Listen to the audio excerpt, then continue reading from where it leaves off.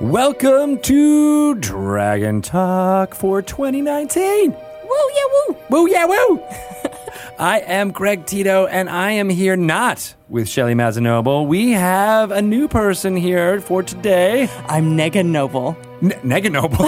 Nega Noble? What's that? I'm Shelly Mazzanoble from the Negaverse. That makes, it's like a Power Rangers reference or something, right? I don't know. I just made it up. I'm Satine Phoenix. Hi, Satine. Hello. And we also have in the studio today for this special visit, Tanya DePaz. Hello, everyone. How are you? So, this is a crazy time in January. We're getting everything ready to go for 2019. And, of course, on this weekend, there's a lot of people here visiting for gaming conventions and other fun stuff. So why not get everybody on mic? Yeah. That's what I like to say. Sure. Why not? Grab them. Grab them. So we got a great episode, the first one of 2019 coming at you. We will talk to JP and Max Gonzalez, otherwise known as Gassy Mexican. JP and Max have been cast members and starters of the Court of Swords show on Roleplay Network. They're one of the longest live play D&D shows out there. Got huge followings. In some ways, they began the trend of folks who were doing esports streaming on Twitch and then started playing Dungeons & Dragons. So I can't wait to talk to them during our interview. And they're celebrating their 100th episode of Court of Swords. Yeah, that's amazing. And they're really great guys. I'm really happy to support them. Me too. And 100 episodes is a long ass time. That's a really long time. Right? That's syndication. You're going to start, for TV sitcoms, they'd be in... Is there a number for syndication? I mean, usually the 100 episodes is when they start, they're doing it, right? So that's like, You've been dedicated this long. It's like a reward. Yeah. Also. Yeah. Right? Yeah. And anything bumps up after that. So I can't wait for this to be on WSBK TV 38. That was just where I watched all my syndicated TV shows when I was growing up. That was the Boston channel. It had like MASH back to back to back when I was a kid. Court of Swords. Hopefully that's where you guys end up soon. That's awesome. We'll talk through all about the history about that, where it came from, and what to look for in the future. Dungeon Master Adam Coble has been leading them and designing the game. That they're playing around it as well too. So we'll be talking to them hopefully next week about some more of the mechanical type stuff on Dragon Plus. But we'll get more information about that for you guys then. And then of course we have our segment. This is going to be a Sage Advice segment. I finally was able to get Jeremy Crawford in the studio. We're going to talk about underwater combat. I think that is the goal for this Sage Advice. And I always love talking to Jeremy about his philosophy behind rules, and that's what that's all about, and potentially answer any questions you might have about fighting with your armor or not on. I have so many questions. I know. I'm just thinking of Celise. She would totally drown. She would die. I mean, does mage armor, can you use mage armor as an air bubble underwater? See, that's the question I'm But going to what have if to you're ask not a him. magic user and you just happen to have enchanted armor? Can you use a scroll of mage armor? But would the ink run? What? But do you have to use it and then go in the water? Oh, so many. Oh. And that's where we're all going to, because that's what some of the questions were like. Can you cast spells while you're underwater? Does magic still 'Cause you work the can't same way? talk. Because you can't talk. You can make noise. Can you make noise? See? I can. Wait, let's go underwater. But we're not all Usatine. We're not magical. That's true. Oh, yes, my secret is out. You have Darn. a much higher magic quotient than all of us do. I'm hiding my ears under all this gear. Oh, that's where they went. Yeah. I was unpacking my luggage yesterday.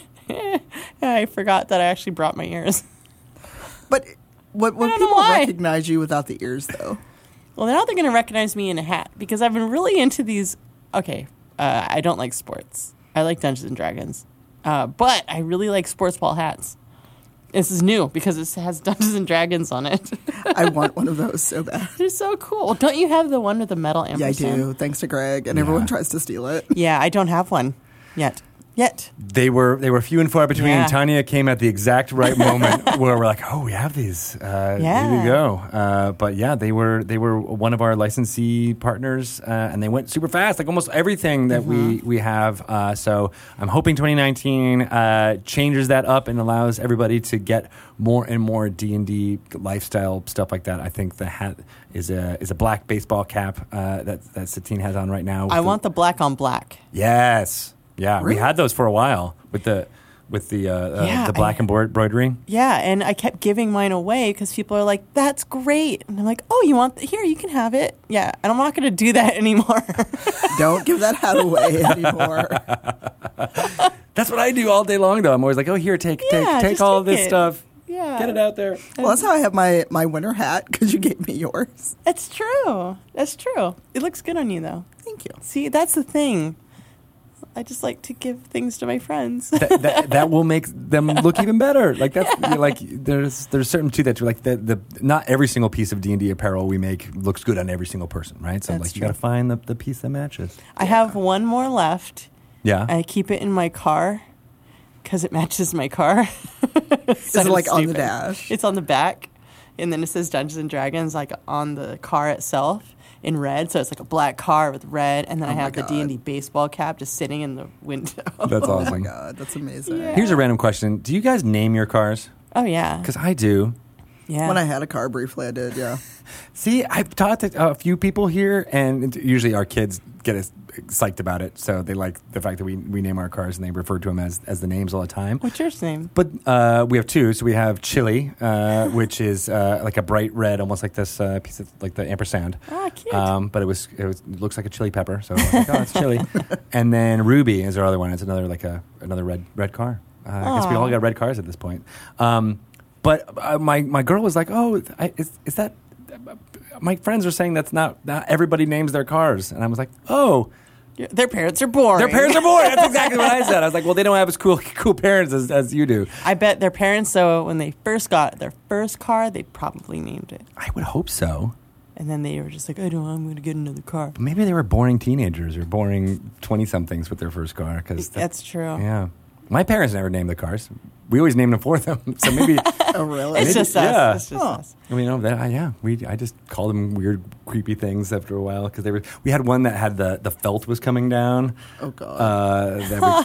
Yeah. You know, those old guys. So, and then my brother had a staple gun in the car with him. It's like, You would just get angry and be like, and like staple it up, and it would last for like 2 or 3 days, and then it would start to rip down again. Oh my god. So we called that car Staples because that's what you do. Because it was like basically covered with the whole roof was covered with yeah. that's Oh my awesome. God. Mine's Valkyrie right now. Valkyrie. Yes. So I I have a very fancy car. Nice. And this one, I traded in a lease. So I trade it in every 2 years. Yeah. It's the best way to go, and it's always upgraded. Nice. She's all black, and she has chrome. Like, there's just a lot of chrome, and she's very regal. And the last one I had, I called her, she was purple. So she was purple, and she was kind of like, she was sassy. Yeah. Yeah. And so I called her Champagne Saboski. That's a lot. Did you start blinging it up too and put She was a limited edition Mercedes, so Yeah. I was like, you can't get that color anymore. So she was the fanciest. So I was Where's like- Shabowski? So it's a skit on Saturday Night Live about Swarovski. It's these girls, and they're like, Saboski. And I'm Oh, just I like, remember oh, that. you're ridiculous. That's the Okay. one with Scarlett Johansson where she's like, No. the statues and right? Oh, I don't know. Yeah. Maybe it's like part of that series. Yes, Yeah. I love that. Wow. So yeah, she was my special girl. Well, that does bring up a good point that all vehicles like ships and boats and cars, they are female. They must be. Yeah. Yeah. Yeah. So and when you are naming your vehicle, Unless it's a Charger. I think it would still have to have. Yeah. I mean, that's just tradition. That's true. It's unlucky if you don't. I think. Really? I mean, that's what the sailors are all about superstition, right? True. Yeah, somebody bring that up on the internet for us. Yeah, right. Is that true? I'm making it true right now. Someone in chat, please look. It was said in 2019. That means it is true. Although I do name I give my computers video game names. Yes. Like when you like get to name your PC, like yeah, what do you call it? My laptop is Fenris. My desktop is Invictus after my default canon Hog from Dragon Age 2. Oh, Nice. Cool. And then my tablet is Warden. It's all DA2 stuff coming at you. Dragon I mean, Age. it's me, Yeah, right? I know. Gosh, I gotta get back into those games. Yes, that one's yes, one of my you do. favorites. It's my favorite. I'll fight someone over it. Yeah. But that's cool. I like the naming of your computer because you spend all your time with your computer, right? I mean, I do. Yeah. So, Oh, yeah. And my desktop, most of my desktops I build, so I'm like, I've created you. I'm going to name you. Yeah. Data. I will name you Data or Lore. Or whatever. No, nothing named Data or Skynet Mouse. That's right. No. I'm going to name my phone. By the end of this, I'm going to have a name for my phone. Ooh, good it idea. should be Ruby. Because you have kind of or Rose Gold. Yeah, there's some blingy Because something. Rose Gold kind of fits you. Yeah, thanks. I like that. Yeah, by the end of this, I'm going to have a name for her. Okay. I have to wear it.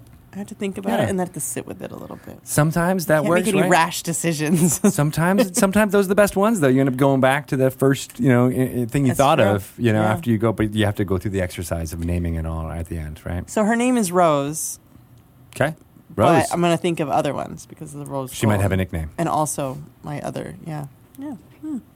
Dig it. I dig it. So we, for Dungeons and Dragons, we had some fun announcements coming down, but not ready to really talk about them yet. So just know that there will be more news coming. It might be, and this is part of the reason why I was talking about vehicles and naming things, it might be nautical themed.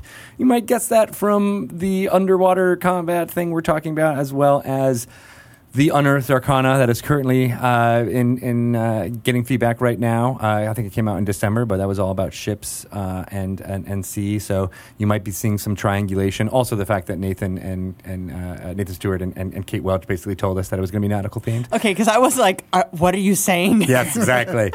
I'm just like uber hinting at Oh this my point. God. I'm like, more hints than are possible. I didn't get the memo. Yeah, it's all out there. Check back for future Dragon Talks and/or on DungeonsandDragons.com for any kind of real announcement, or on the D&D Twitter and/or Facebook, as Satine is wont to post our announcements. It is known. It is known. And yeah, I think, I hope a lot of people played Dungeon Mayhem over the course of the holiday, as well as read ABCs and 1, 2, 3s of D&D to their kids. I know I did that nonstop.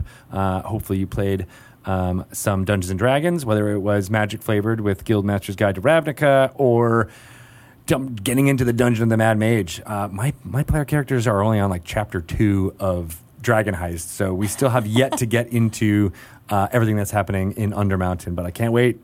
Oh, wow. I ran that at Joe Manganiello's birthday. Yeah? Yeah, How did it go? it was great. The first part took them 2 hours. It was like a little tiny corner of one floor. And then the last part, they bypassed the entire thing, went straight to the bad guys somehow.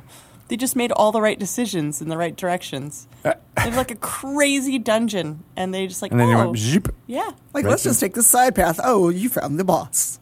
Yeah, pretty much. I've done that with like gaseous form. Like, oh, let's just make everybody be in gaseous form. And then, oop, by the way, there's the big ass dragon you have to fight. Oh, dear. Yeah. I would love to play with Joe. He seems like he's fun to hang out with. Yeah, he's super fun. Yeah. His Just cake like a looked big- amazing. Oh, man. I did not see the cake. It's an Arkan cake. It was it was a large Arkan portrait, 3D. Archon. wow. Archon. Archon. I always want to say Arkan. Arkan? Like Alan Arkin, but no, it's Archon. Yeah, so it was like this big dragon head, Oh my God. almost life size. And then he had this giant axe, and he cut the cake with the axe. It's on, I think, all of our Instagrams. It's pretty intense. It was a very Instagram-worthy moment. Yeah, a lot of fondant. Yes. I ate a lot of sugar that day. All of the sugar, So that's why you're on a cleanse. It all makes sense now. actually. That day, it was... It was a big yeah. reason why. Awesome. Well, let's get to our amazing sage advice segment. You will get the whisperings of Jeremy Crawford and me in your ears for the next probably 95 minutes.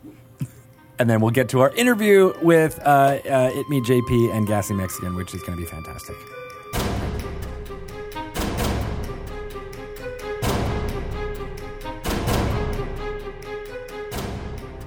Hello, everyone, and welcome to another segment of Sage Advice. That is where I speak to Jeremy Crawford. Hello, Jeremy. Hello there. About all of the fun Dungeons & Dragons rules, focusing in on a subject that may have a lot of questions or have an interesting philosophy or design behind. And I'm very excited to speak to Jeremy in 2019. I feel like we didn't get a chance to talk a lot for this segment in 2018, and so we're gonna right that ship by diving into underwater combat for this topic. Nicely done. Yes. Yeah, I was figuring we're going to be doing a lot of metaphors today about swimming, diving in, plunging deep. These are all puns that will be made throughout this segment, I'm sure. Yes. And in 2018, not only did you and I not get to talk a whole lot on the podcast, but also the Sage Advice column on our website was on hiatus for a while, really just because I got too busy. But people who follow Sage Advice will be glad to know that this very month we'll be releasing an updated version of the Sage Advice Compendium on our website that not only includes answers to some new rules questions, but also reflects some of the changes that we made recently in the errata to the core rulebook. So it brings the Sage Advice Compendium up to date because since the errata, there have been some slight bits of disjointedness between what the core books now say and what the Sage Advice Compendium used to say, and now all of that will be cleared up. Okay, perfect. Awesome. And, you were busy for working on all of the crazy amount of products that we did for the second half of 2018, and that schedule continues apace in 2019. So we're really excited about all the stuff you're working on. But, we might have a few hints in this topic. In fact, I know, Kate and Nate spoiled that we're having a nautical themed product coming soon, and the most recent Unearthed Arcana also delved into a little bit of, launched a few ships. You might say. Yes, yes, indeed. But today's topic on underwater combat, I don't think is something that we've kind of touched on a lot. Is that right? We haven't. I think we might have touched on some topics before that relate to it loosely, but we haven't dove in. There it goes again. We've gotten our feet wet, but now we're gonna immerse ourselves in Dungeons and Dragons. Yes, we're gonna do some laps in the underwater combat pool. All right, so start us off with the backstroke. How do we, Where do we start with underwater combat? So I want to start with where do people find the rules for this? Because there are actually some rules for you both in the Player's Handbook and in the Dungeon Master's Guide. The Player's Handbook gives you the basics of fighting underwater, but there are actually some framing rules in the Dungeon Master's Guide that are important for before that fight even starts. So if people, if they hop into their Dungeon Master's Guides and they take a look at Chapter 5, which is called Adventure Environments, there's a section in that chapter called Unusual Environments that has an entire section on adventuring underwater. You'll know you're in the right place because there's a big painting of an adventurer swimming underwater. She finds a treasure chest and is opening it up. And this section gives you a table for underwater encounters, if you just want to roll up for what did we encounter while we were traveling under the sea. Right. But even more importantly, and this is the part that introduces underwater combat, there's a table in that section that gives suggested distances for starting an encounter underwater. We give on our Dungeon Master screen starting distances for fights in other environments. So here in the DMG, we give you distances for, hey, if you're underwater and a fight starts, here's some suggestions for how far away you are from your opponents when that fight starts. And this is taking things into account like visibility and whatnot. Right. We also, in that section of the Dungeon Master's Guide, give you some information on traveling by sea. We also give suggestions for visibility at sea, which you can also use for figuring out if you're above water and sailing around on the surface, how far away you might be from maybe an opposing pirate ship when you first spot it. So we've got all of that for you right there in the Dungeon Master's Guide, which I often think of as our treasure trove book that people are constantly rediscovering because we jam-packed so many different things in there. I was going to say, when you started to go through when rules would be, I'm like, I bet it's in the Dungeon Master's Guide already. I bet there is tons there that you get questions on all the time. And I'm following you on Twitter. I know there's always ones like, yes, it's right here. This is the rule.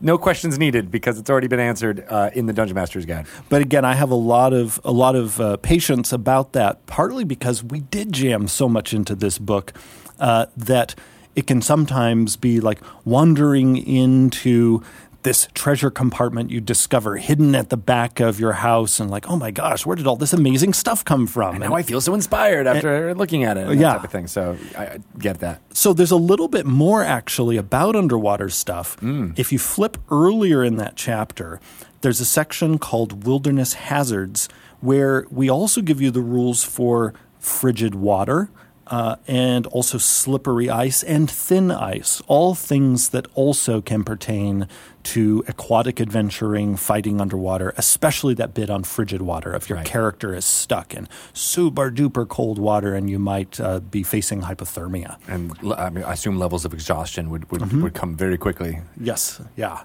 So all of that is there for you in the DMG. But now let's say, okay, you've been swimming around and that shark is coming for you, or the Sahuagin, or the Kraken, or the many, many other things that you can face in the deeps in Dungeons & Dragons. Because that is one of the awesome things about D&D is we've got critters for you to meet in pretty much any environment, whether it's far up in the sky, deep under the sea, deep underground, in other planes of existence. And I think the creatures that you can meet underwater are often particularly horrifying because they can be so alien. They are often similar in some ways to the alien quality that we associate with aberrations. Thinking of mind flayers, beholders. When you look at Sahuagin, Kuatoa, the number of the monsters associated with them, and even creatures from our own world like sharks, where they have these sort of these unreadable, almost dead-looking eyes. There can be a horror associated with the deeps. Even just the idea of like rows and rows of teeth that are like, it just seems like something an alien designer would come up with, like an H.R. Geiger or something like that, right? Like, it doesn't seem like it's real in them because they're such a prehistoric creature as far as their development and evolution over time that it almost feels like you're looking into the past when you see a creature that is adapted for underwater combat in a way. Yeah, absolutely. There are also, though, thankfully, creatures you can meet underwater who might be your friends, like the merfolk.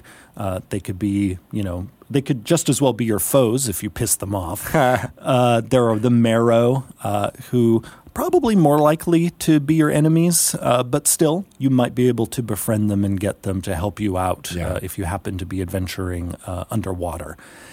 Now, and again, I keep delaying getting to the combat itself because there's a lot more context there. Yeah. Exactly, because just being underwater so often brings with it issues of breathing, your senses, these sorts of things.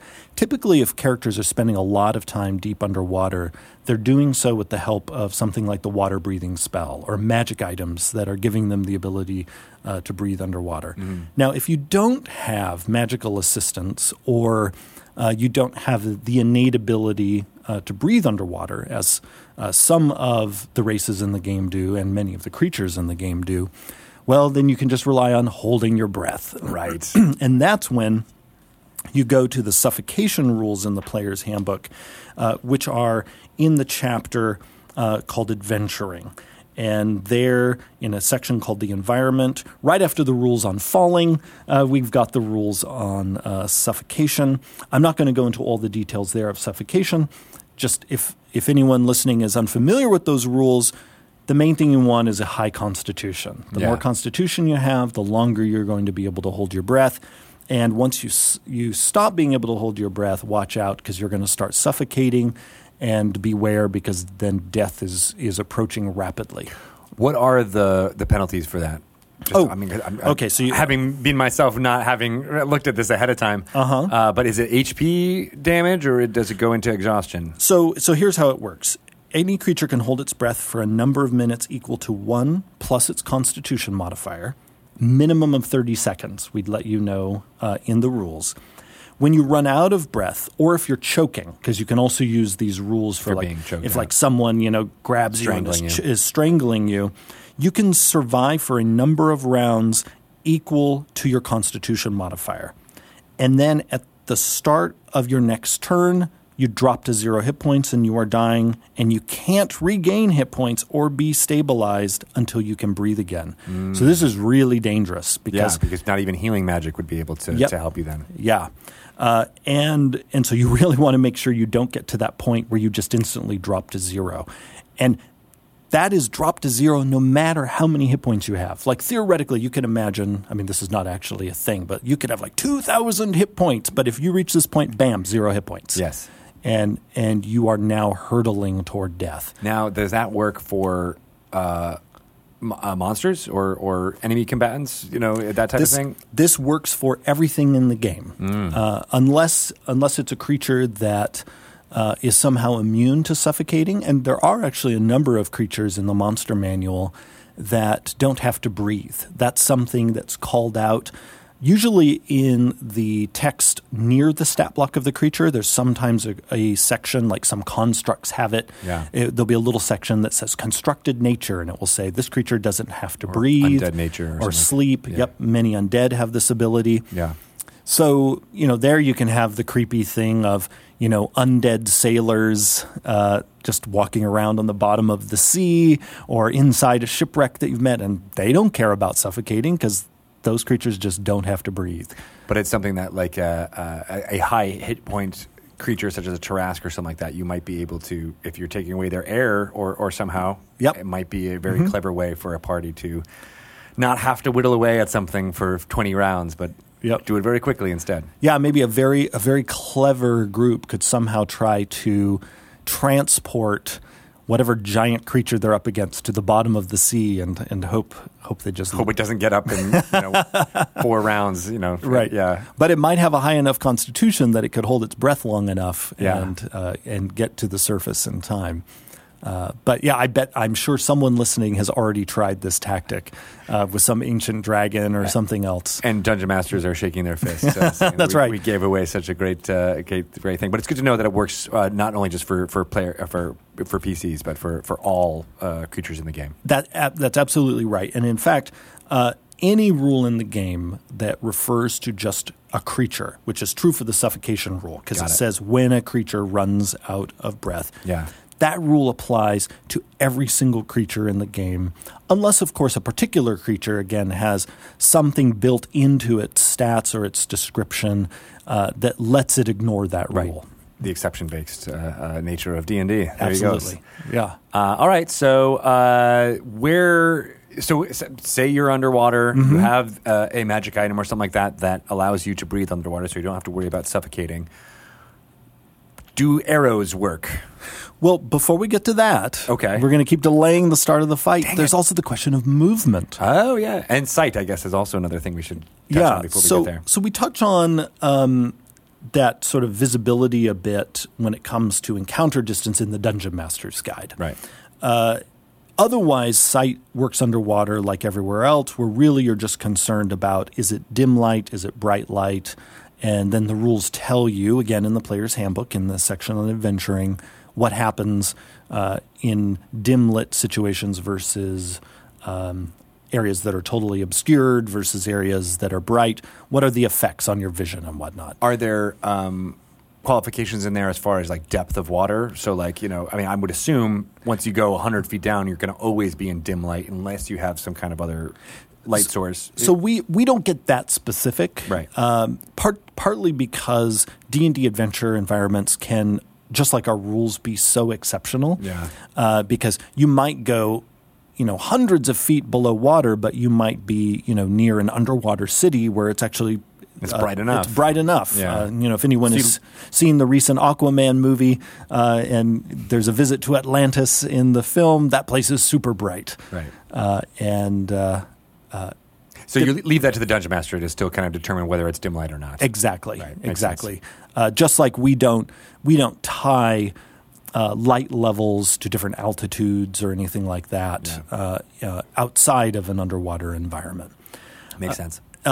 So for the typical creature moving around underwater, and this is important both in and outside of combat, if you don't have a swim speed of some kind, whether it's innate to you or you have it because of a magic item or a spell, every foot you move underwater costs you an extra foot. Or another way of saying that is you move at half speed.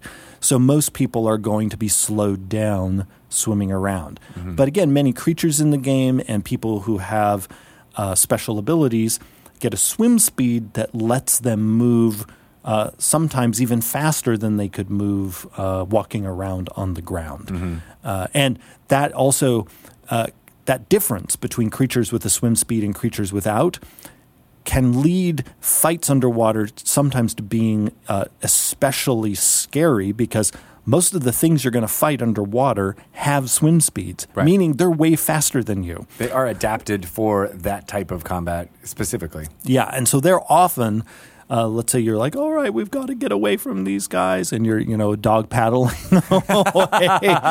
Like this chase scene is real short because they're going to come up and we're dead. Yeah, exactly. Here comes Jaws. Yeah.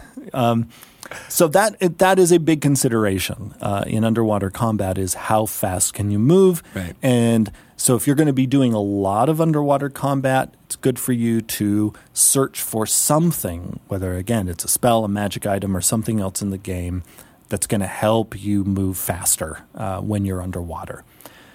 Once you're actually fighting, there are a couple of different rules that you need to account for, and these are all right here in the underwater combat section of the Player's Handbook. Mm-hmm. The biggie, and it's funny, I'm going to go over the rules in reverse of how we presented them in the book, because it is actually funny, and this is on me. We presented the rule that applies to everybody, and it's really important, as the very last sentence of the underwater combat rules, and that is creatures and objects that are fully immersed have resistance to fire damage. This applies to everybody and everything underwater.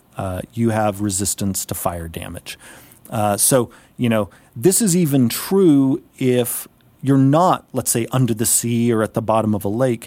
Imagine you're in a fight with an enemy wizard in a dungeon and you're in a room where there might be a great pool of water. If you're worried that guy is going to cast fireball on the party, maybe on your turn you might want to hold your breath and dunk yourself fully into that pool, because just by doing that you just gave yourself resistance to fire damage. So that's a nice bit of sort of tactical optimization that I think people often don't account for. Or let's say you're going up against a red dragon. Try to face that red dragon somewhere where there's a body of water where you, when it's not your turn, you're underwater. Now, granted, the dragon will probably come crashing down into that lake and start clawing you and biting you to death, but at least you might mitigate the damage you're taking from its terrifying breath weapon. Absolutely. Yeah, that makes sense. Now, I also bring this up first because one of the questions I've often gotten over the last 4 years is, does a spell like Fireball work underwater? Yeah. The answer is yes. Our rule about fire damage here, that's how we account for fire underwater, that you have resistance to it. And people often wonder, well, why does a fireball work underwater? Well, first off, fire with enough power and explosive force in our own world can occur underwater. It doesn't last. Right. But the heat can still be very harmful. But ultimately for us, we don't have to worry too much about physics because we can just, nod our hat towards It's magic. It's magic. Yeah. And magic in D&D does all sorts of things that would be impossible for how we understand physics in our world. Right, but our magic system doesn't necessarily say that just being immersed in water doesn't mean fire spells can't exist. Exactly. What we just say is you have resistance to fire damage. Right.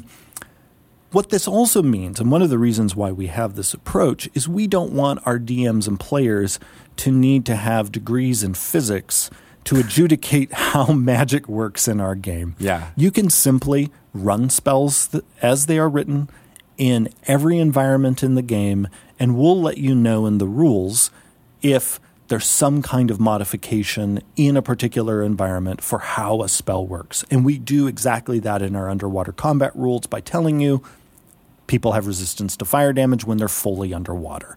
Now, does that, I mean, I'm just going to run through a few common things you probably have answered many times in the past, but say, I mean, fireball makes sense to me because there's a point of light that that goes out and then it explodes, right? And Right. that's similar to like a torpedo or something like that, so that can make sense to me.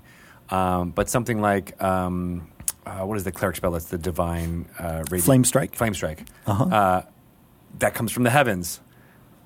When you're 300 feet underwater, Oh, it's going to be spectacular. does it still come from the heavens? We could imagine that thing whooshing down through the depths, and imagine how that will look, seeing that light glittering through the water. So yeah, watch Still out, works. buddy. Still works. Yep. What about like a meteor storm or something like that? One of those spells that also So the layer of water that could potentially act as a buffer, we don't account for. So some of our spells, especially high-level spells, do specify that they come from someplace in the sky. So Yeah. you do have to account for that if the spell talks about that. Oh, okay. So if a spell says, hey, this is up in the sky, and then it comes down a certain range, you still have to account for that. It's still, we when we use English words in our rules, unless we tell you they mean something different, they still mean what they mean. So if a spell says it comes from the sky, that means the sky. And as opposed to, just in a shallower portion of the ocean or Right. whatever underwater environment that you're in. But as long as you follow what the spell says, sure, conjure up that wall of fire underwater.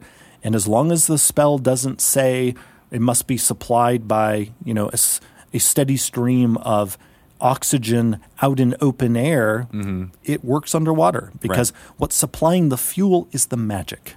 It's not wood you're feeding to it or coal or oxygen. It's magic itself. And you can, as a dungeon master, say like, oh, it's burning magically, and then it's creating steam, which can also, you can make it look like it would underground, but having the idea that it is a magical effect that is feeding it. Right. And here's the thing. DMs can decide how far they want to go with physical after effects when it comes to spells.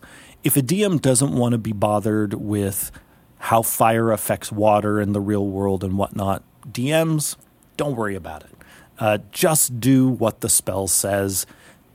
But, hey, if you're a DM where you actually are familiar with how different elements affect other environments in our real world, and you want to spice up your descriptions in D&D with that knowledge, also go for it. Yeah. This so often goes back to our principle in D&D of follow your bliss at your table, and please don't oppress yourself thinking you need to take something on that you're not equipped for. Or that there is one right way to I mean, even, Jeremy Crawford's opinion about these rules is very much Jeremy Crawford's opinion about these rules. Right, exactly. Ultimately, the final arbiter at any D&D table is the DM, and hopefully every DM is making choices that are the most fun for the particular table the DM is DMing for that day. Got it.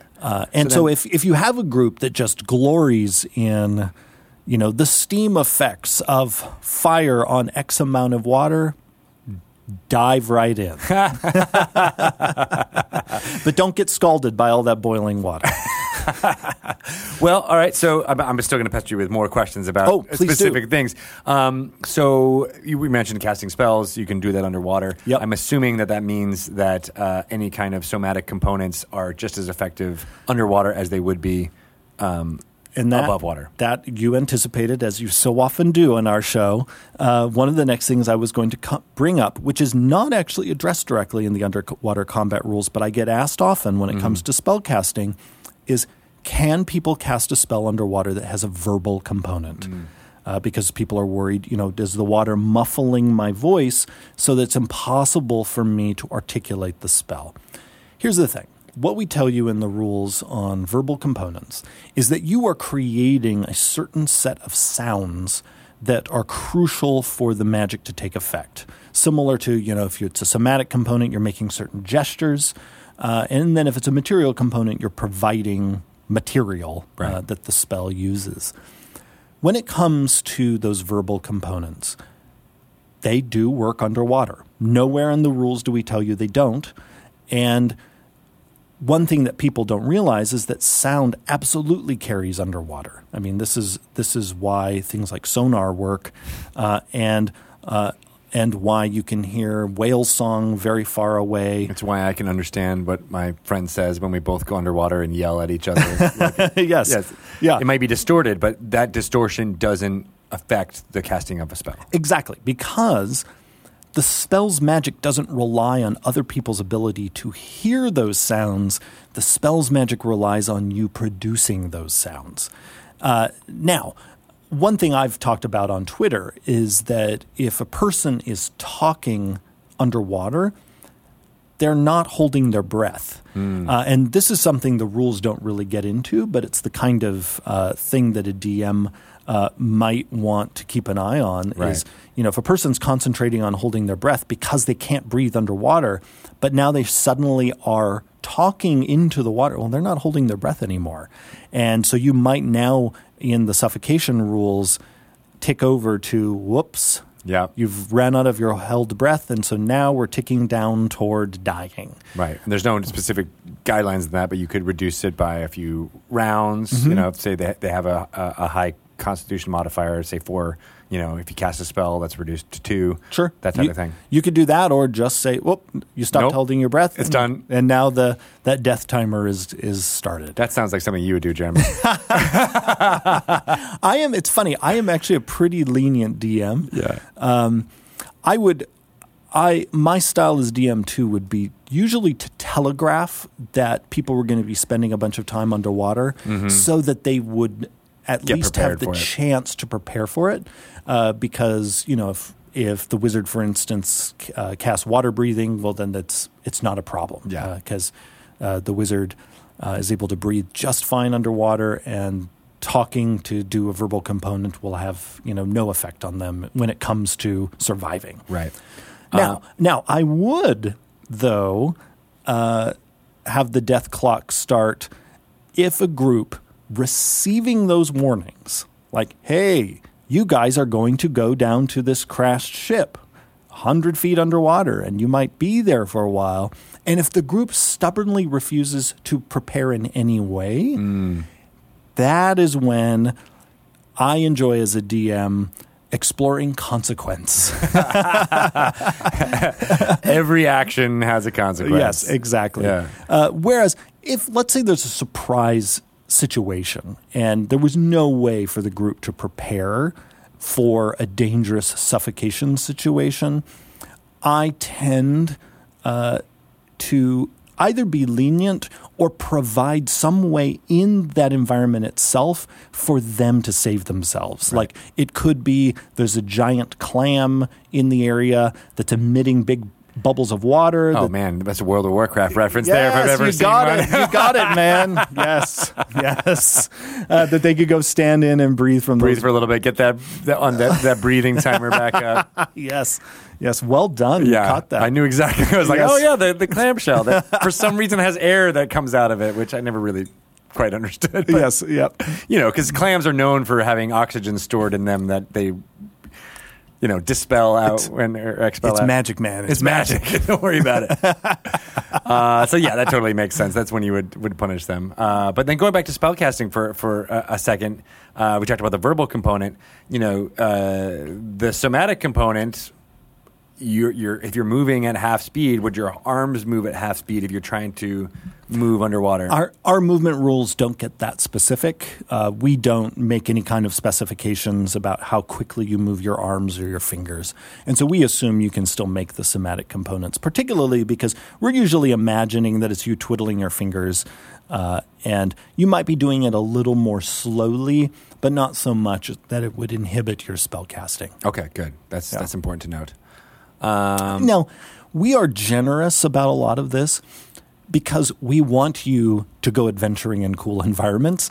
So it would, in a way, be counterproductive for us to make the rules super duper punishing to people to go underwater, because then basically for a lot of groups, they would just be like, oh, we're not going to go down there. Yeah, I mean, especially if you're a spellcasting heavy group, it's like, well, we would never do that because we can't use half of the things that make our fantasy feel fun. Right. So why bother? Right.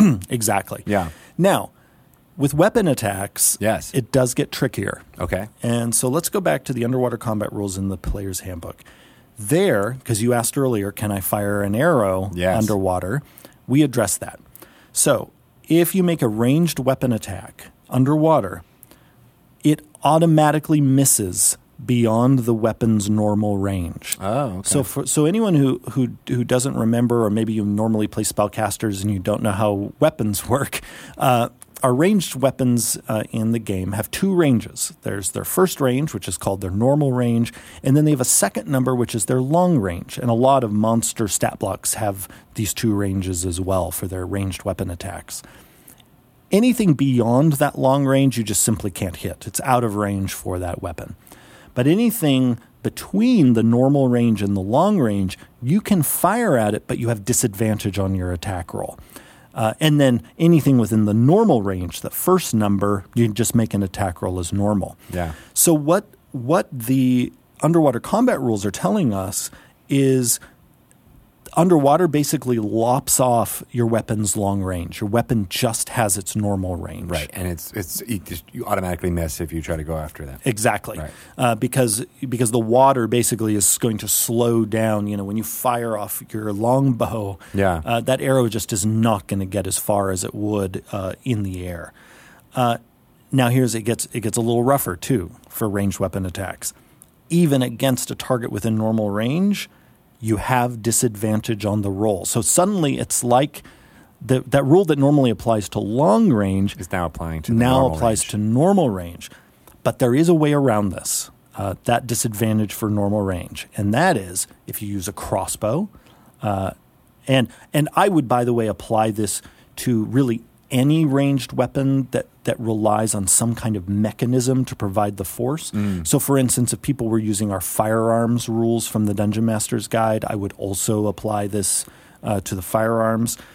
You also because it's a magical effect, so it's a magical firearm, right? Sure. That's the black powder. We've kind of said that it's. Well, actually, we have firearms in the DMG that are just firearms. Oh, okay. It's not the Forgotten Realms. Yeah, and we also in the DMG we have laser guns. So we have a variety of firearms. Those definitely work underwater. Yes. Okay, so anything that has a mechanism that allows the projectile to go forward.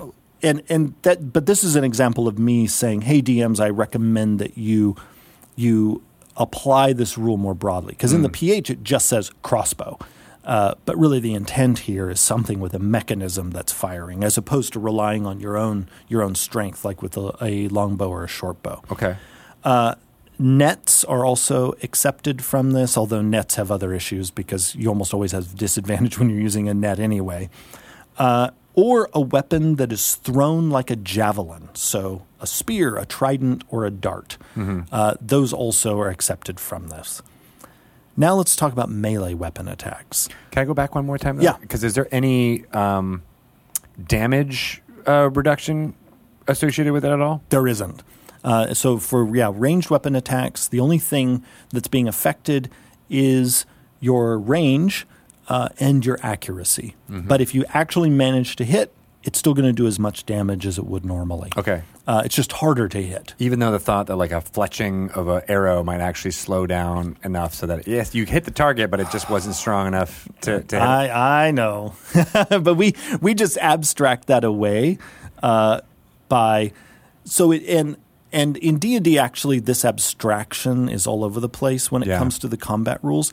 Because the combat rules, and this goes all the way back, pardon me, to first edition, they assume you actually are hitting way more than the dice say you are, but that your other hits, the ones we basically don't talk about in the narrative of the game, are not strong enough or telling enough to do significant damage that is worth talking about in the game or that is relevant to the system. So you're assuming even if you hit at a disadvantage under normal range, you just happen to hit at a joint of the armor rather than enough force to puncture through that armor. Exactly. So D&D most of the time is basically, it's like a story that is mostly just zeroing in on those story beats that matter. You can, just like we don't dwell too much in D&D about people going to the bathroom, we don't. Is that in the DMG? Our combat rules don't dwell on like glancing blows, that kind of thing. Because experienced dungeon masters can describe a miss as, oh, you hit the armor and it just glances off anyway. But Right. it's not necessarily like everything shoots all over their heads or something like that.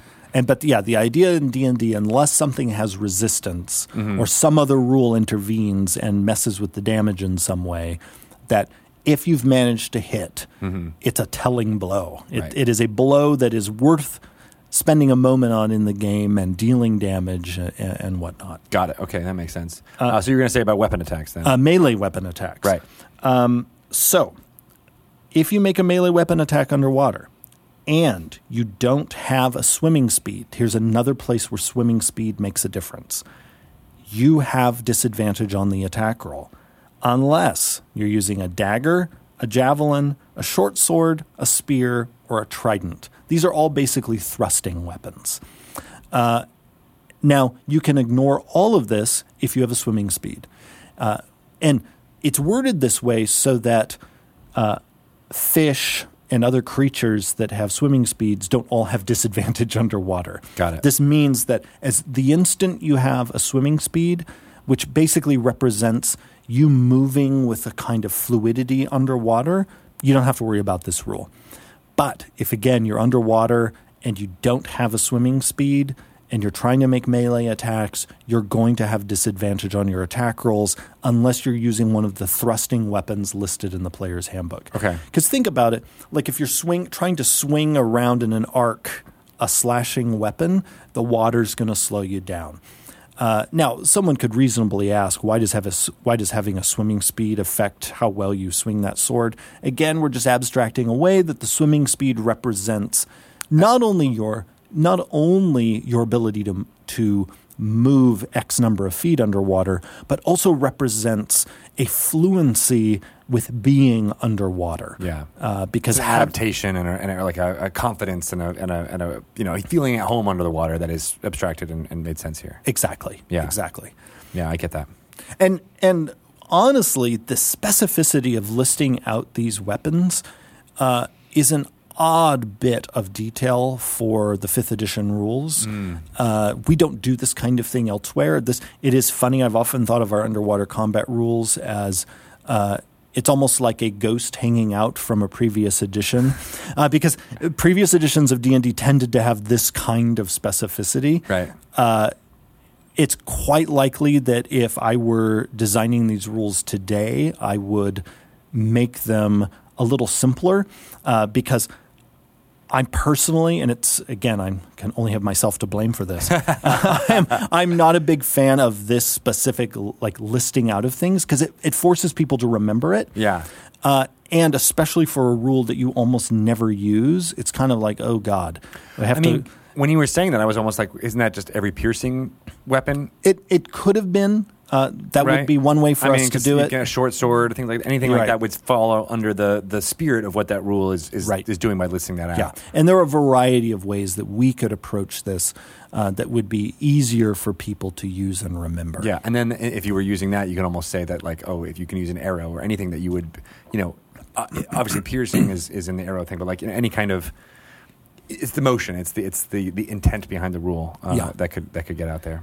And the thing is, there was already a nod in the rules to DMs approaching a rule like this with flexibility, because when you go to our improvised weapon rule, we already tell you, hey, DMs, if you want, you can consider all sorts of things to essentially count as another thing. Like we tell you, hey, DM, if a person tears off a chair leg and whacks somebody with it, if you want, you can treat it like a club. Or, if maybe someone takes an iron poker out of the fireplace and strikes somebody with it, you might treat it like a short sword or a dagger. We already say, hey, DMs, basically make rules calls on the fly that feel natural for the narrative, that interface well with the player character's abilities. So I would say people don't be afraid to take these underwater combat rules and extrapolate from them.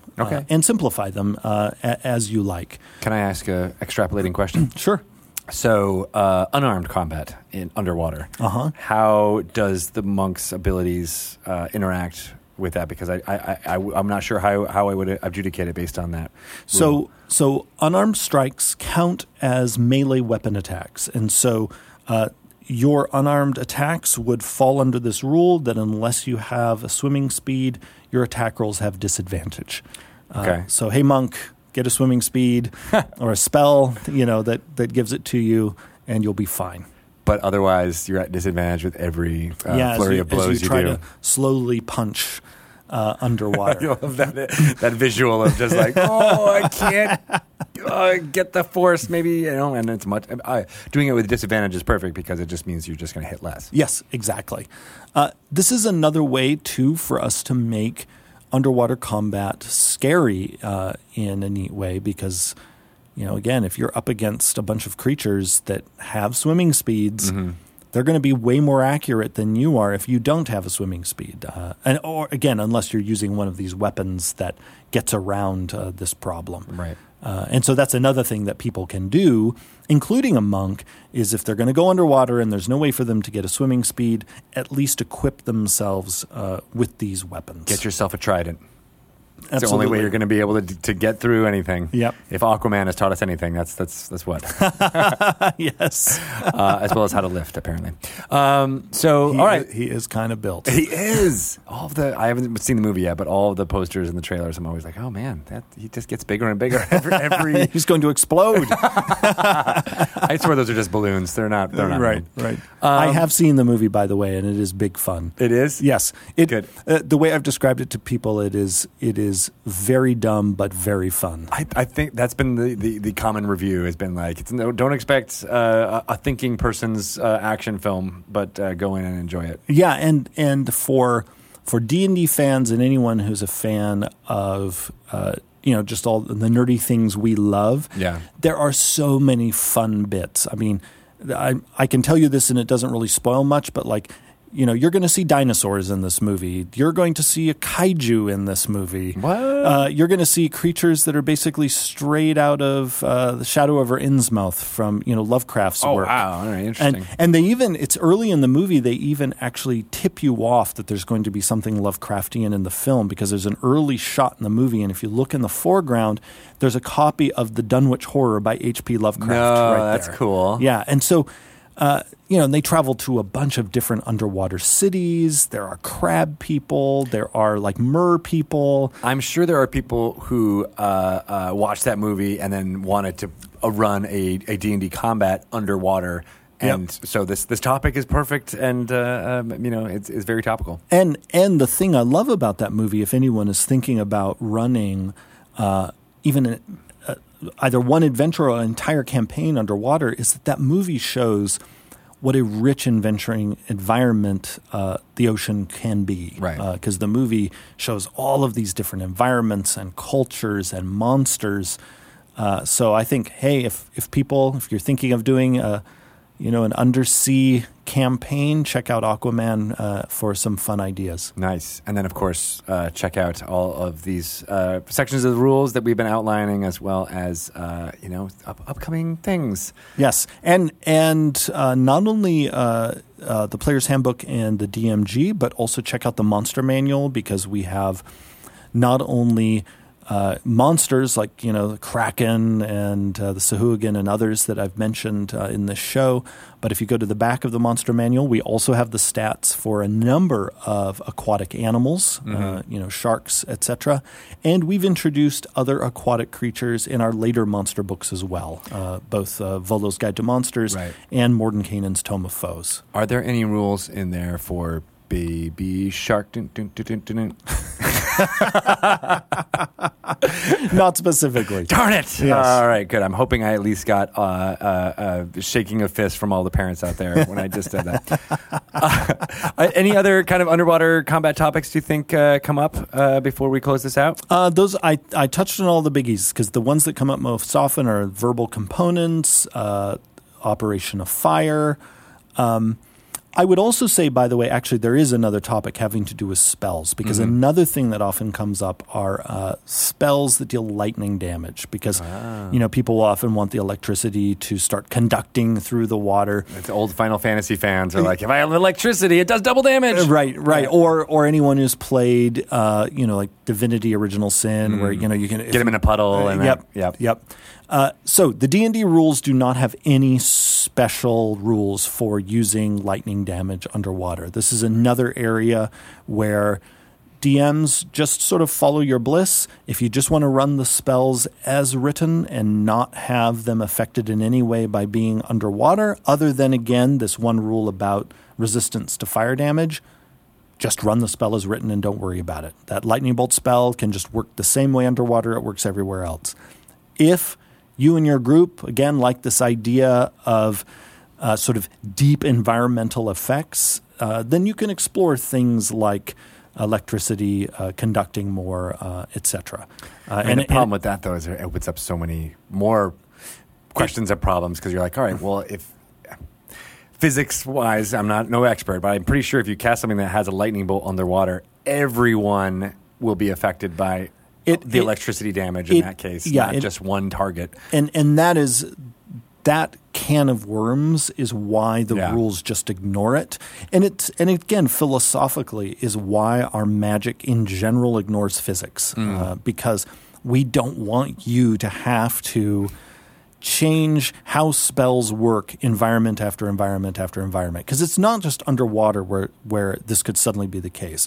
I mean, if we wanted to get really fussy, we could suddenly start dealing with things like how much particulate matter is in the air in this particular place, and when you cast Fireball, does it ignite, Right, or if it's an oxygen-rich environment, does it do more damage? You're like, oh gosh, you can't. Yeah. It's too much. Unless, again, it's for a particular group, it's not, because, hell, if you're a physicist or you're a physics buff and your group loves this kind of detail, I mean it. Follow your bliss. Yeah. Enjoy it. But everyone else, don't feel like you need to because the rules are written with just this notion that magic is truly wondrous and supernatural, that it functions in ways beyond how nature works, at least how we understand it to work. I mean, that is part of what makes it magical. Yeah, exactly. Magic isn't meant to simply be a way to just sort of replicate what we can do with technology. Like even a spell like Fireball,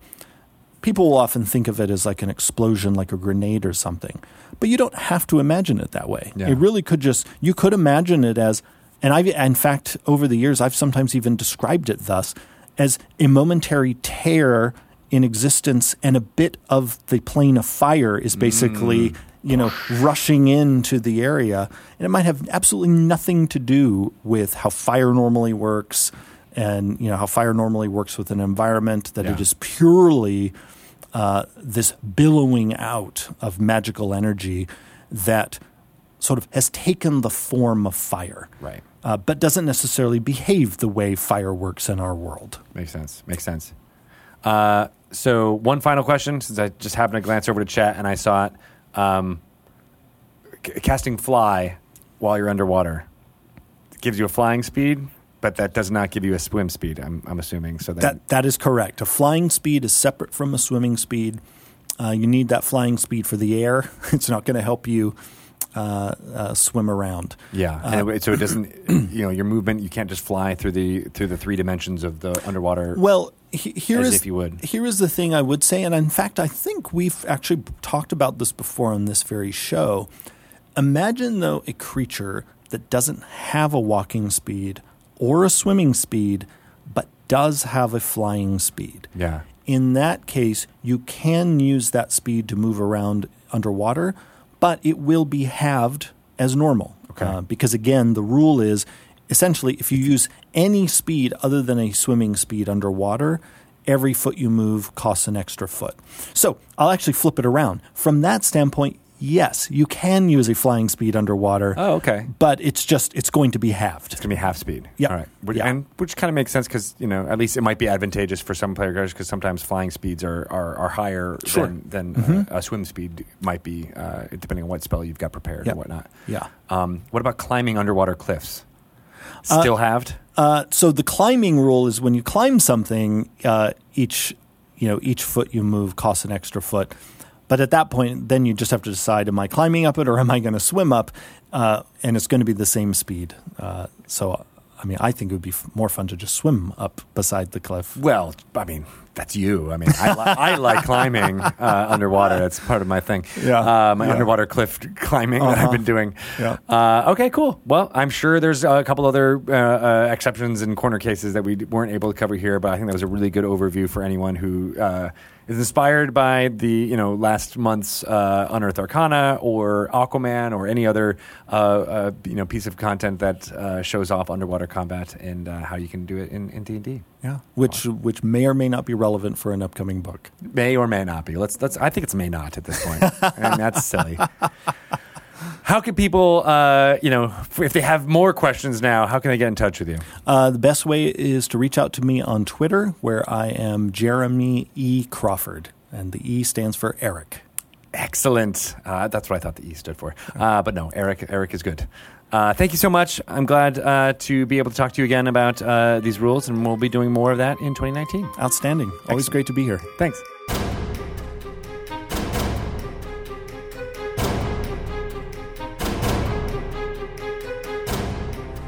Man, Jeremy knows so much. It is all in his head. It's ready to go. It's at a moment's notice. And I like pulling those threads and getting them out of him. I have so much to learn. Yes, exactly. But hopefully after listening to that, you can now fight underwater. Yeah. When people accost you. Water Deep, you never know what'll happen. It will, exactly. Speaking of, Rivals Water Deep is starting very soon. Yeah, January 20th, we come back for season 3 with Sharif Jackson at the helm. So we're all kind of rotating out who GMs. And I'm really excited because prior to Stream Many Eyes, Brandon and Sharif had not played. Yeah.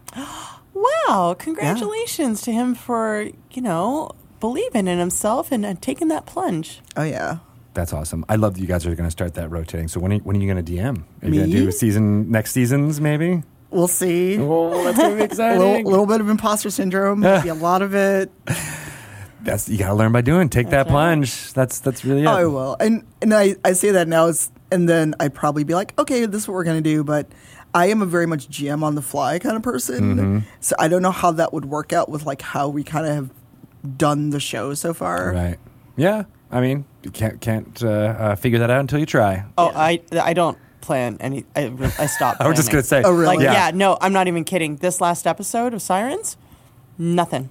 I just brought the terrain, brought Dungeon Mayhem, and then just it's like, okay, you're in the Yawning Portal. Let's do this and it was all on the fly. And sometimes wow. those Made can up be the most characters. vivacious episodes because everybody's improvising, everybody's making stuff up as they go along and not trying to not all Dungeon Masters are railroady or anything like that, but like you don't have a set narrative that you're trying to get to. Yeah. It can be almost more freeing if you're just like, I don't know. Who's Yeah, it? like I have a goal, but then I kind of just see where the players go for the show that I GM. Yeah. And then Christina Ariel is on that show. The Star Trek show? Yeah. Yes. And she almost got eaten by a carnivorous bunch of tentacles.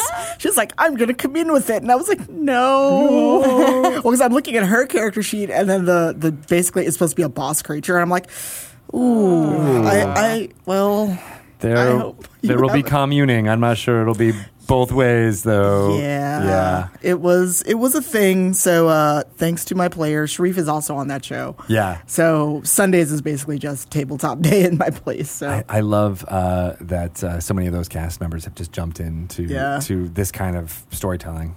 Yeah, and shout out to the other folks, Dungeon Commander DC and Misty Imperial Girl. Nice. Because I was like, do you want to be on a show, LGM? Like, okay, sure. Yeah.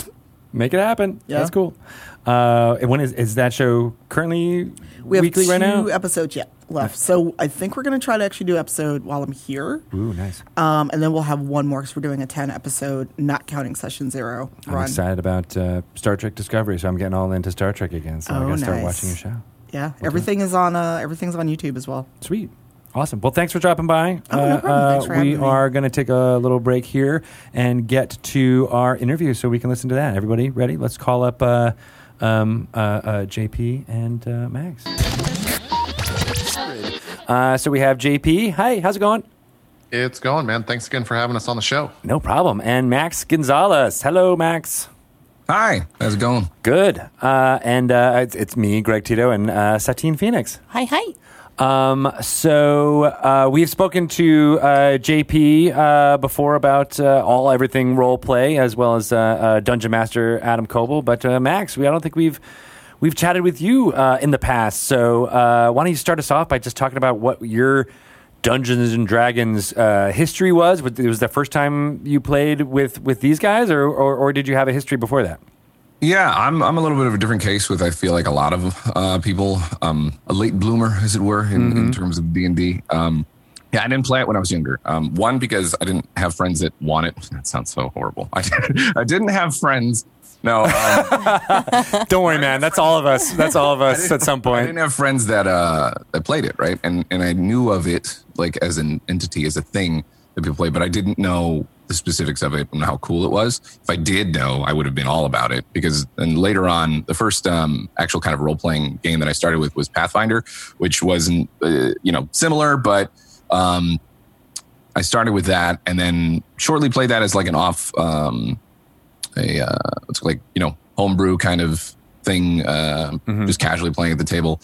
But then JP and them invited me onto what was that? West Marches, right? And I was able to play a wacky little wizard on there, and I got a little taste of like proper, role play D&D with people who know what they're doing and all that stuff. And from then on, it was an addiction. It was super my thing, because even as a kid, like I grew up doing voices and imitating different characters and stuff like that, just to fill my own boredom, as a child. So it was a good fit. And then the rest kind of is history. That's a real kind of condensed version of it. But yeah, now I joined this guy, and it's been a crazy journey.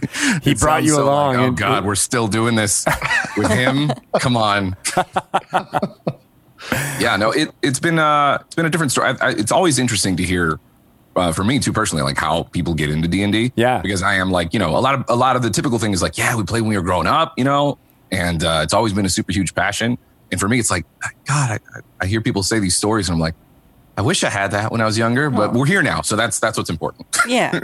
That's true, right? And I'm similar to you in that I didn't start playing really in earnest until I was in, deep in my 20s, really. I loved it. I loved, reading about it, and I read the books probably more than was healthy at 3 a.m, that type of thing, like a kid growing up, but I never actually got a chance to play. And so it's similar to you. I just had that blossoming, like, all right, I'm all in at this point when I had that first real role-playing experience. Yeah. So, not dissimilar. I mean, I think that's the kind of thing that we're hearing a lot more now from folks, especially as streaming and things have begun to make it more accessible on figuring out how to play. And you guys were a big part of that. So we were saying right before we started recording, JP, you and Roleplay and this show and all the shows that you do on Roleplay were one of the first kind of weekly series of D&D live play that was being live streamed. Yeah. We started back in February of 2013, so we're coming up on 6 years in about a month that we've been doing this. And we started back in 2013 playing second edition. because 5th edition didn't exist yet. I think it might have been being beta tested at that time. Right, it was the D&D Next thing was happening. D&D Next, exactly. And so, yeah, we've done, I was trying to think and do quick math how many shows we've done just across those soon to be 6 years. It has to be 30 easily that we've done spanning. Court of Swords been the longest. Obviously, we're coming up on episode 100, but we've had a couple shows reach around 50-ish is usually where we kind of start to finish those stories. And everyone decides, it's time. It makes sense. But Court of Swords is just, we keep going. And we're having a lot of fun doing it still. So nice. Satine, did you watch this? These guys when they kind of started. I mean, I know you and I pioneered a little bit of some of the weekly edited shows, but like now, yeah, you guys are super inspiring. Definitely setting the tone for everybody else. I greatly appreciate you and everything you've done. Thank you. That means a lot. I appreciate that. But you guys are also unique, at least in some ways, in taking folks that were more comfortable doing video game programming and shifting to tabletop. So can you talk a little bit about that and how? What was the inspiration for that? Sure. I mean, it kind of started out. The first show that we ever did when we were playing 2nd edition, it was myself and a bunch of my friends from kind of the esports world. And so I figured as we started down the road, I'd continue to pull in as many friends as I could to, introduce them to tabletop and role playing and Dungeons and Dragons eventually. And it just so happened to work. I think actually one of the, I remember now actually the story, the first time me and Max played together. They used to do a show, which I'm not going to repeat the name because it might not be kosher for this show. But in said show every Friday, they would play video games on, or they would invite a person to play video games and do multiplayer stuff on their channel on a Friday night till, I don't know, whenever usually someone passed out from being too drunk. And then the next morning is when we did the first episode of West Marches. So I'm pretty sure the 4 people that came from that show were all severely hungover the next morning for that first episode of West Marches. So it was, don't go watch the VOD is all I'll say. 'Cause that was a tough time. We're all wearing sunglasses. It was. He talks like it was all us. Like no, it was me as well. On his show. I was pushing it. Yeah, he was with the shades and everything. Just, we owned it though. It was good. It created a unique role-playing environment. And the funny thing is that maybe that was what allowed you guys to do such quiet character moments. Exactly. It wouldn't have been the same. That sounds good. Let's go with that. So we just kept pulling in friends like that and introducing them to the world. And I think it's one of those things, too, where a lot of streamers, I don't want to say put on a show or put on a face for their own stream, but a lot of people just can slide into role playing so easily, and they didn't even really realize it until the act of actually doing it. Yeah.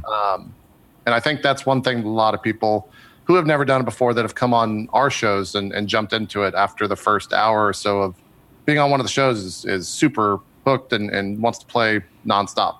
At least that's what I've seen. So it's a lot of fun for sure, bringing people that have never played before into the fold.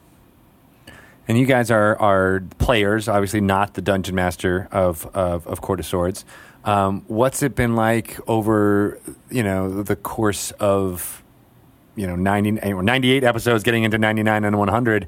Right. Kind of reacting to what Dungeon Master Adam Coble kind of brings to the table. I know what happens on Court of Swords is very. I would say different than a lot of traditional role play shows and or games that people are participating in. Yeah, I think that, we've shifted focus around episode 50. The first 50 episodes were so combat focused. Basically every encounter was deadly.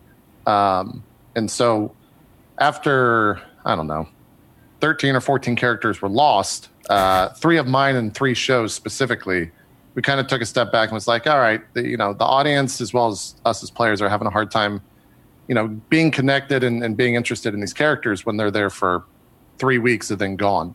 And so we started to take kind of a narrative style approach after that and move away from XP every combat, rather now to XP every goal kind of met at the end of the session.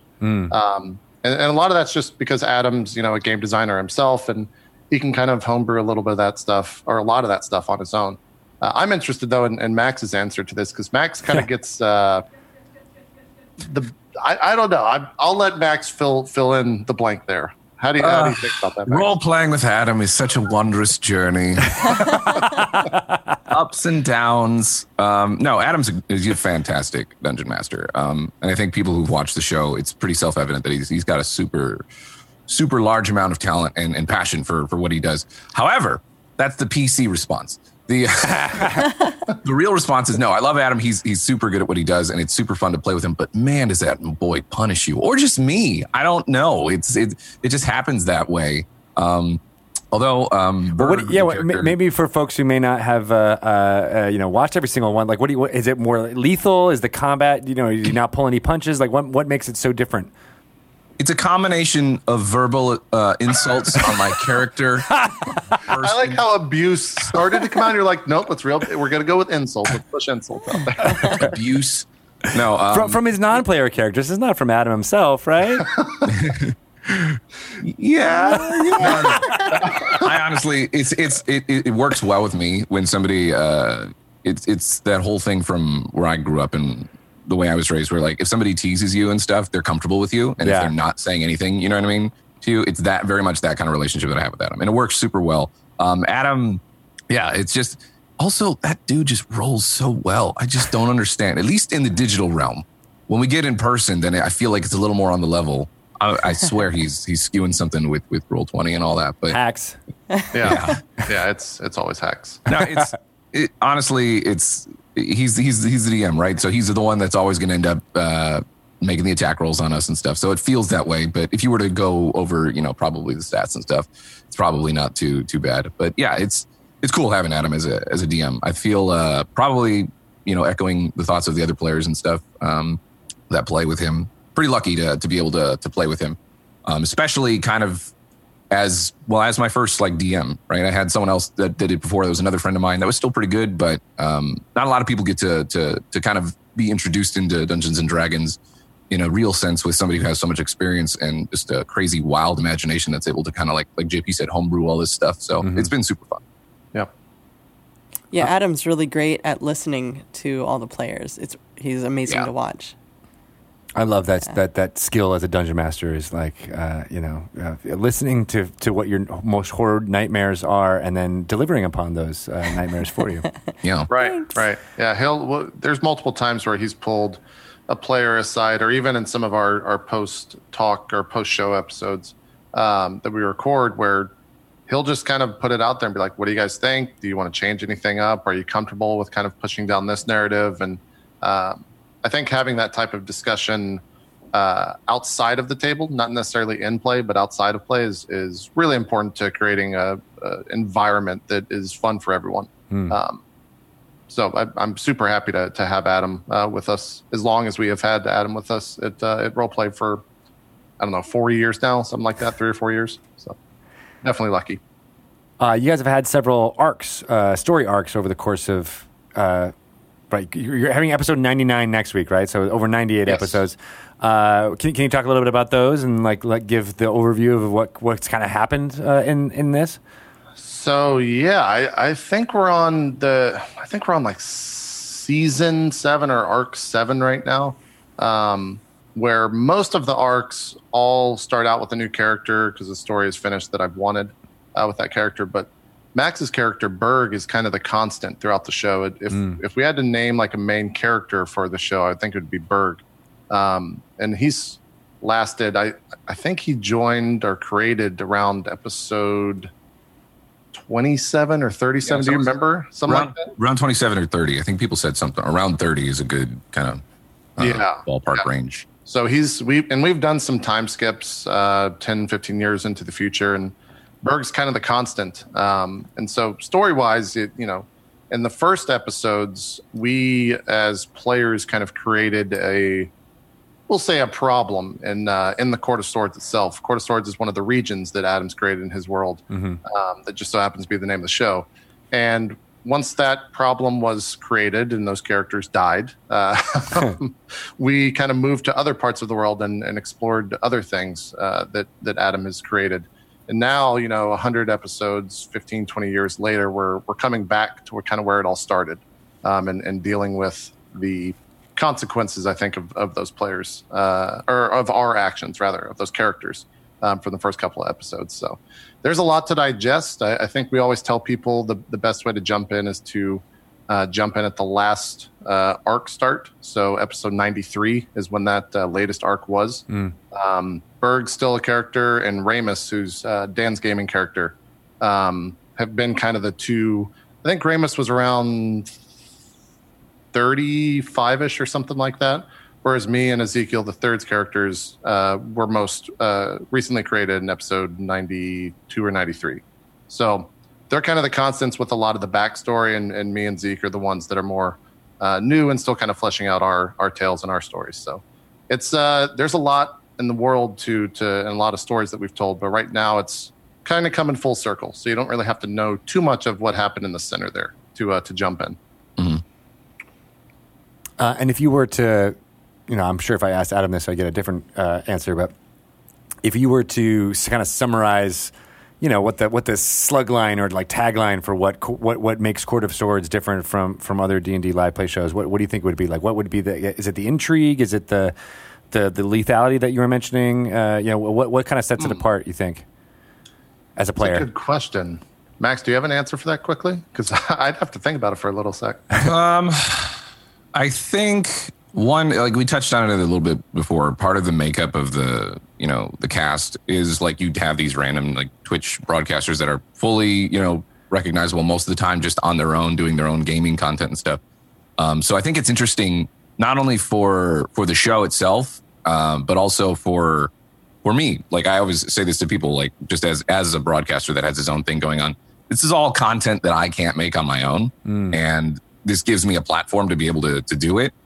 That's kind of like the one side of it is that, you have all these, like I said, I get it so many times in my chat now too, where, they either come through from role play and say like, oh, I watched you on JP's channel and really, really didn't know you did that. And I'm here now, you know what I mean? Or it's vice versa. And I have fans that have been following for a very, very long time.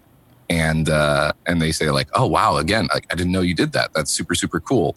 Like, yeah, it's been going for, 100 episodes now. And that's always coming through. But other than that, from the actual just show perspective, I think we combine a good combination, and we always try to strike that harmonious balance of staying focused on the game and being committed to our characters and in role play. But also, we have those comedic moments and stuff. We have a little bit of table talk. It's a little bit looser than a lot of other shows where they're just laser focused in all the time. And that's not to say that there's one right or wrong way to do it. But I think that's one we've been pretty successful in striking that balance between not falling off the rails too much and being able to rein it in when necessary. Yeah, that's a good way to say it. I'll take and say what Max said and echo that. That's my answer. So I did good, JP? You did good, Max. You're going to retweet what he just said. I'm going to retweet what Max said, yeah.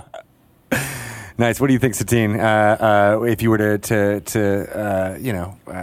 pick these guys' brains for any streaming, tips or tricks to do with Maze Arcana, what would you ask? Oh man, just business. The business part.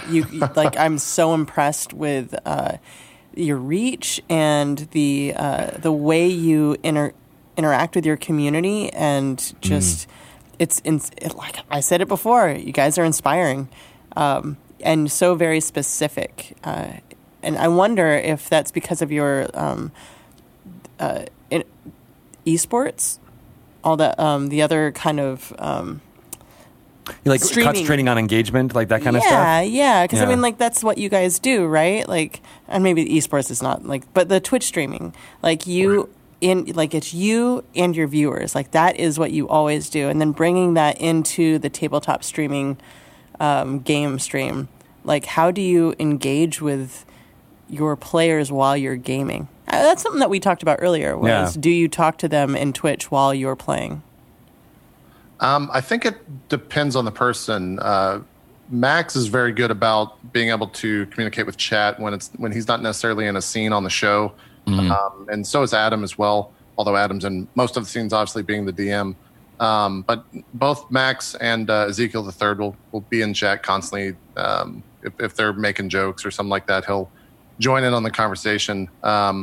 Myself, not so much, only because I'm usually the one running kind of all the production stuff. So my mind is trying to keep all that in order and trying to keep focused on the show itself as well. But I think also the other thing in terms of just kind of the business side of that, it's definitely, at least for me, it's been a learning process from day one. Most of the stuff that we do now comes from failing the first time at it.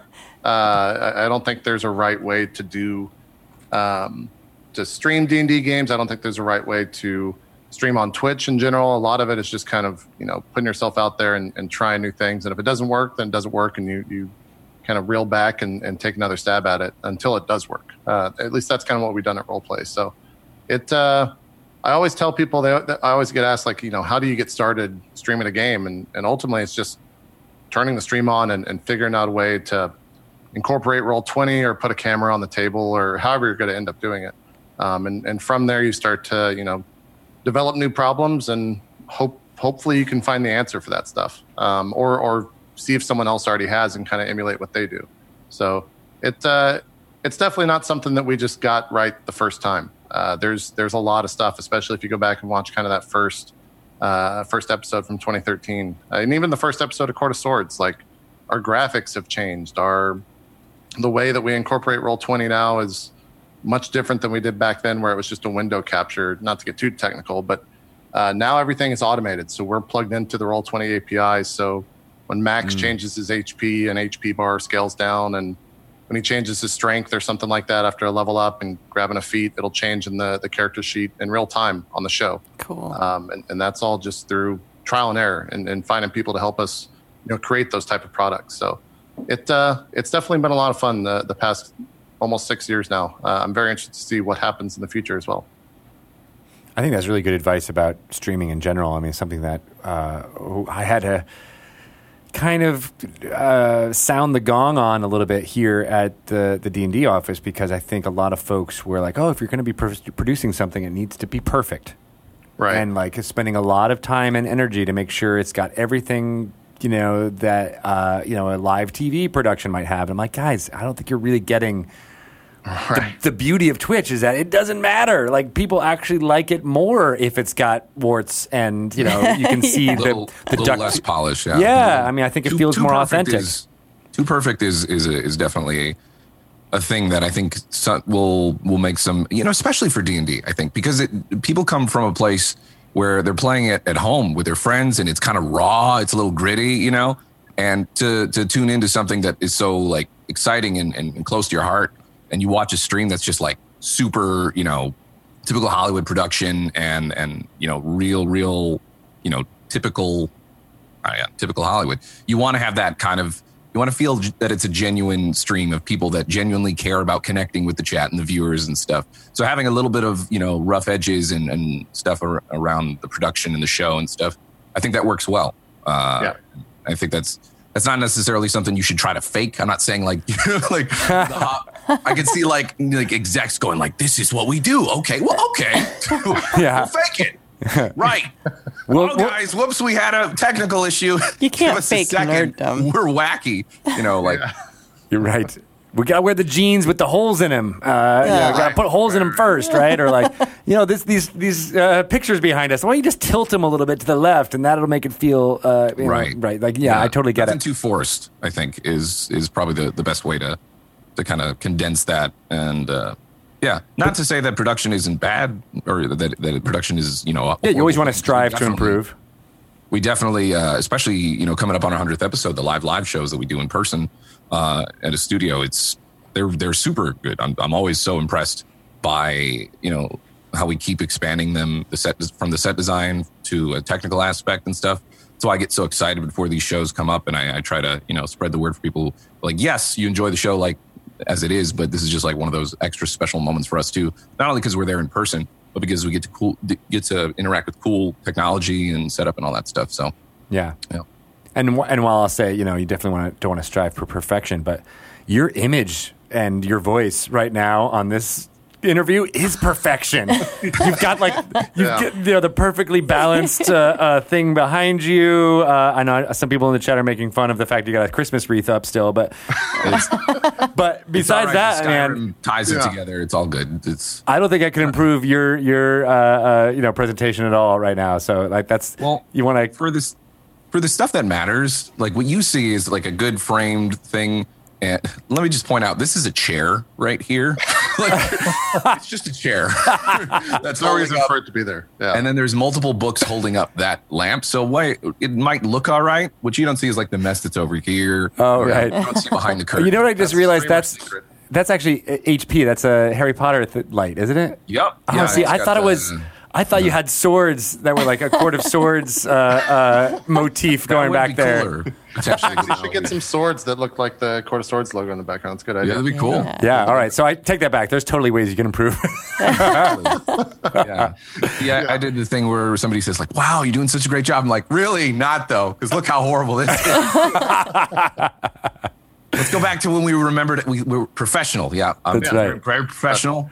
But I mean, I do want to, we're talking about the visuals a little bit more, but I do want to say, and I think someone mentioned it in chat, and it's worth highlighting that the audio for live play D&D shows needs to be, I was going to say legible, but you need to be able to hear what people are saying, possibly more than you need to be able to see people's expressions. Yeah. Yep. Did you find that early on? Oh yeah, from episode 1. I think, and that kind of harkens back to a good friend of mine, DJ Weed, has always said, you're only as good as your audio when it comes to streaming. So if you can have the prettiest looking photo or image, but the second you slap on, like a $5 mic, it immediately makes people tune out. Yeah. And so we've kind of always pushed for that. And I think right now where we're at with the show is the best it's been. We kind of finally found a solution after what felt like ages for me just searching for the proper program to kind of put that stuff out, but we're able to bring in a 1080 60 4000 bitrate feed that looks flawless. And when you have streamers, the nice thing is that they usually have a good camera like Max, and they have a good mic like Max, so it makes sense for like an online show to have that type of stuff, and that stuff really benefits. So that's one of the pluses of working with other streamers and fellow streamers that are my friends that I can bring in, because they come equipped with that already. It's part of that. It's part of the professionals, bag bringing around almost at this point. Right. Yeah. Exactly. So, you're getting up to 100 episodes. What's that feel like as a milestone? Yeah, it's one of those things. I've only had one other show eclipse kind of the 100 mark, which is a show called Drop Frames, which is just like a general video game show. That's at like 176 now. But most of the time, me and Adam or whoever the DM was of said show just felt like the story had been, completed or the journey had been completed for those characters. But with Court of Swords, we keep trucking along. We just... this past episode actually hit level 11 on all of our characters, and the leveling, I think compared to other shows that have hit episode 100, they're generally in the upper teens at that point. And so the leveling has been somewhat slowed down, I think, for the show. But this is definitely the highest level campaign that I think the majority of the players on the show, save for maybe Zeke, have played in. Because most people either get tired of a character around 6 or kind of played that character out around level 6 or so. So that's definitely something that we've had to adjust to, not only playing those characters, but I think Adam has kind of had to, I don't want to say push himself, but kind of reorient himself with D&D and monster level and CR level when it comes to some of those high level encounters. And I know most recently we're starting to encounter creatures that I've never seen, and I've read that book cover to cover and understand a lot of the monsters, and he'll throw stuff in that I've just never heard or seen before, and that's a lot of fun for me, and I think as well as the other players, to just encounter something and as a player truly have no idea what to expect, and then a 4d10 is rolled for damage, and we're just kind of like, oh crap, like this is not not going to go very well. Or there's an aura that's a 3d10 if you're looking at a monster or something like that, and we're just like, oh okay, this all right. Let's see how this goes. Let's see how this fight goes. So it's been a lot of fun in that regard as well. Yeah, the power level is definitely a shift, right? Yeah. Because you do end up having, pretty good familiarity with, spells and abilities from the first 5 or so levels. But then once you get higher, you're like, oh, I've got new toys to play with. Yep. And now, of course, that means Adam needs to Yeah. have more new toys to play with to take you down. Everyone wins. Exactly. Everyone wins. Yeah, without a doubt, everyone wins, especially the audience, because they love to see us, make those death saves and get into the character when, or get in the character death when we're on, death's door. So Right. it's a lot of fun.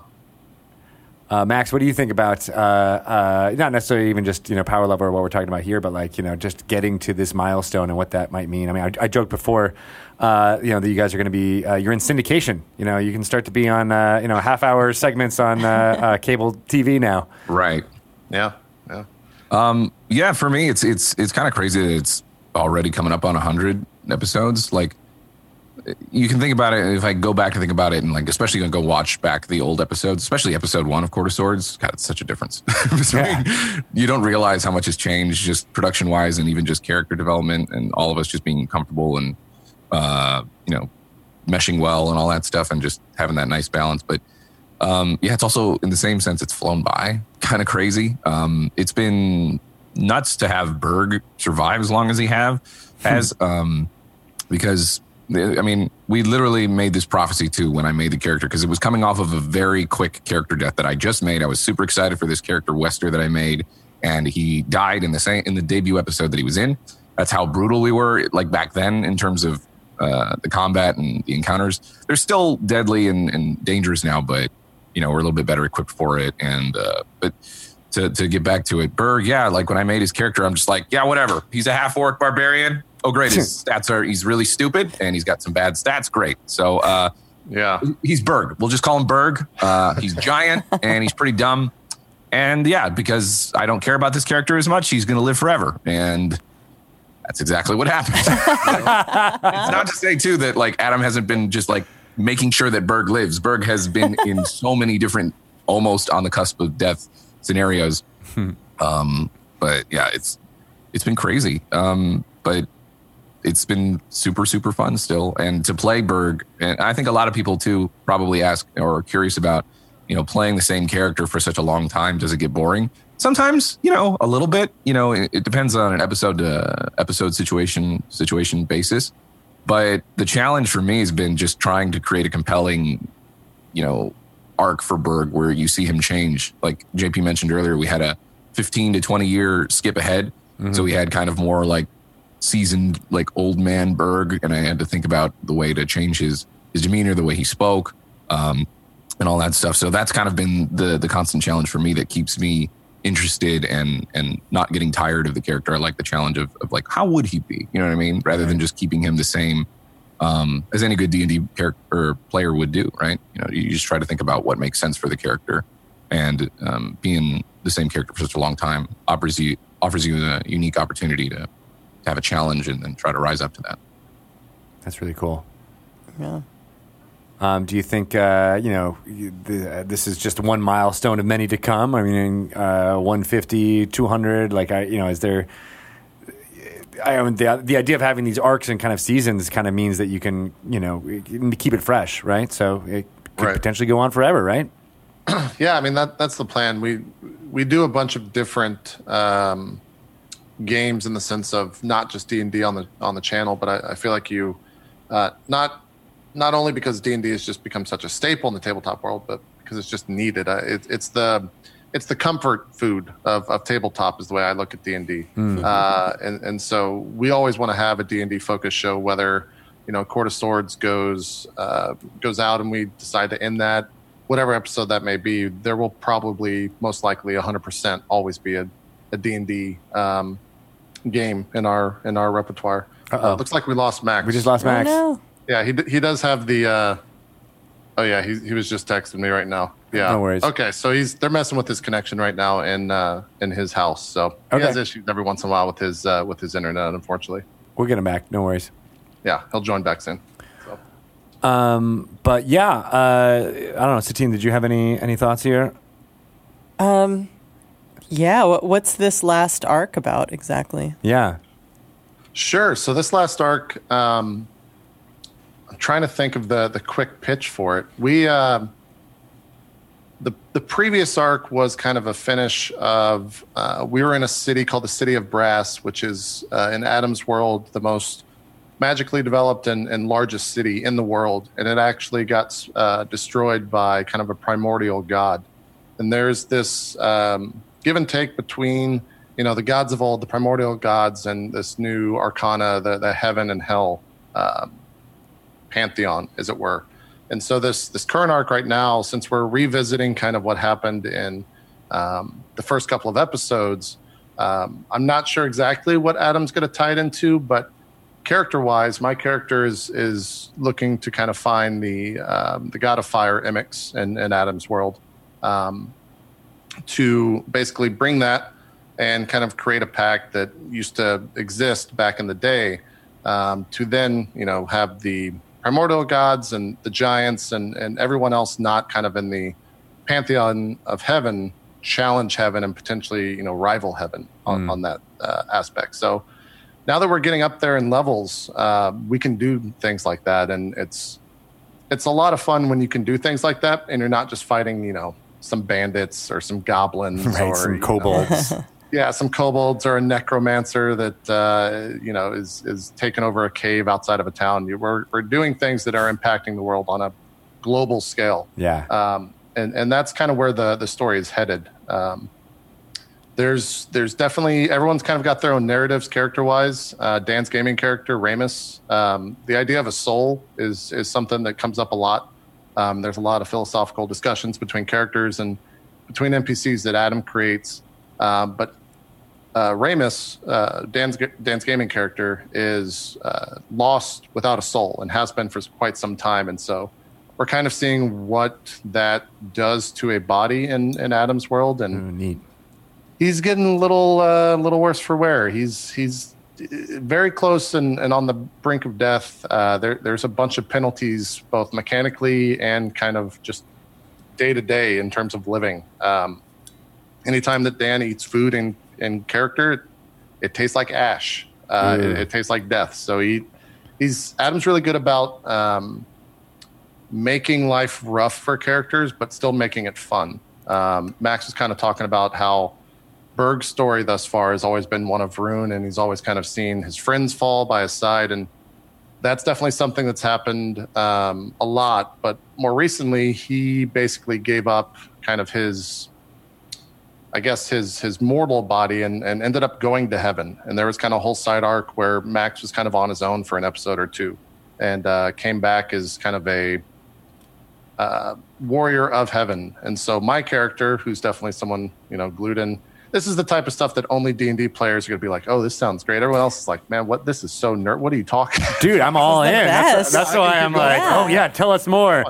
Yeah, so my character is kind of the one that's a little bit apprehensive of Berg because, he is this warrior of heaven, and that's kind of everything that I abhor, so to speak, as a character. So there's that. And then Zeke's character, his most recent character, is a Loxodon, which you guys actually just recently put out. Yeah. That's one of the cool things that me and whoever's creating the new characters, usually myself or Zeke, we usually try to play the latest and greatest that you guys are putting out there. So he's playing a Loxodon right now. Cool. And in kind of Southeast Asia culture, elephants are regarded as kind of holy creatures or heavenly creatures. And so that's what also Zeke's characters is. Whenever he walks into a town, everyone runs to him and starts, praying to him and asking for heaven's guidance, etc. So there's a lot of, tension between all the characters right now on the show. And we just now got to kind of the extent of civilization and where it's kind of all gone to ruin. And so just now kind of going into that area, we're starting to actually work as a group, as a unit on our own kind of first adventure as the four of us. So it's pretty exciting. I'm very curious to see where Adam kind of takes the story from here and kind of what we run into from that first arc that we had on the show almost 2 years ago now, or more than 2 years ago now, I guess. That's awesome because, a lot of the new streams out, it's very low level, and I'm extra hyped to watch the next couple episodes of this and amp up to episode 100. Yeah, it's going to be a lot of fun. We just hit 11, so I play a fighter, which means I get 3 attacks around. So I'm all about that power creep right now. I have a two-handed sword, so it's 3 attacks around. I'm super about it. It's going to be super fun. Nice. Yeah, and as a dungeon master, it's really cool to see other people play high-level characters and watch other dungeon master high-level games, because you get so easily trapped in the pattern of those low-level games that I'm really looking forward to taking a lot of notes. And there's a cool thing, definitely. I think you guys are experiencing, the middle stage where you're like, you're working on a, kind of a nation or country kind of level of importance, right? And then, looking forward in case, Berg is actually survives until level 18, 19, 20, but then you almost deal with more cosmic kind of threats, on par with deities and stuff like that. So then, it gets into this whole new phase. But like I really like that middle phase where it can be, all about having your actions impact, hundreds of thousands of fictional people. Right. Yeah, it creates a tension, I think, as a player when your actions carry more than just for your immediate group. You start to put more weight into each of your decisions, and it just makes it more fun playing that character on a second to second rather than, it's still fun to play a level 1 character, but no one really cares about Bob the fighter walking around in town. But the second that you're a level 10 or 11 fighter walking into town and people recognize you, or they've heard stories of things that have happened to that character, that's when it gets really fun. That's when, as a player, I think it really starts to make a lot of sense and be super, super fun to play in. You're paying off that hero's journey kind of. Totally, yeah. That's a good way to say it. Yeah. Exactly. I guess the level 11 is not high, but it's high to some of us. It feels like it, right? Because it feels high to me. Yeah, it is high. Yeah, I feel like as characters right now, the way I look at it is that we're kind of making the decisions that'll shape the end of the game, so to speak. And Adam's done a good job of always bringing in decisions for us to make that make it seem like that. So one of the things, Zeke's character, there's a political structure within the game where each court has like a knight, a queen, a king, and a page. And Zeke's character has brought in this theory that the current court that we're in, the Court of Swords, is without a knight. And I ended up fighting Zeke's character as kind of a test of strength from my point of view. And he wanted to put on a show for kind of the acolytes of this temple that we were in. And it was a fighter versus a monk. So I just blew everything in the first round, and he lasted a round. I ended up doing he rolled a lot of his HP, so it's a little bit low. So level 10 monk was about 50, 60 HP, and that got just demolished in the first round. Right. And so in that fight, he decided that as a character, he was going to push for my character to become kind of the knight of the court. And as a character, I don't have really any interest in that. But as a player, that's something that we've never really done, and we've never really affected anything on that scale. We've always seen these knights from afar in other courts, and they've been kind of the big bad evil guy, so to speak. And so with that in mind, it brought in this idea, well, maybe we can push down that. And Adam was talking about Matt Colville's new book that just came out, the Stronghold book. Yeah.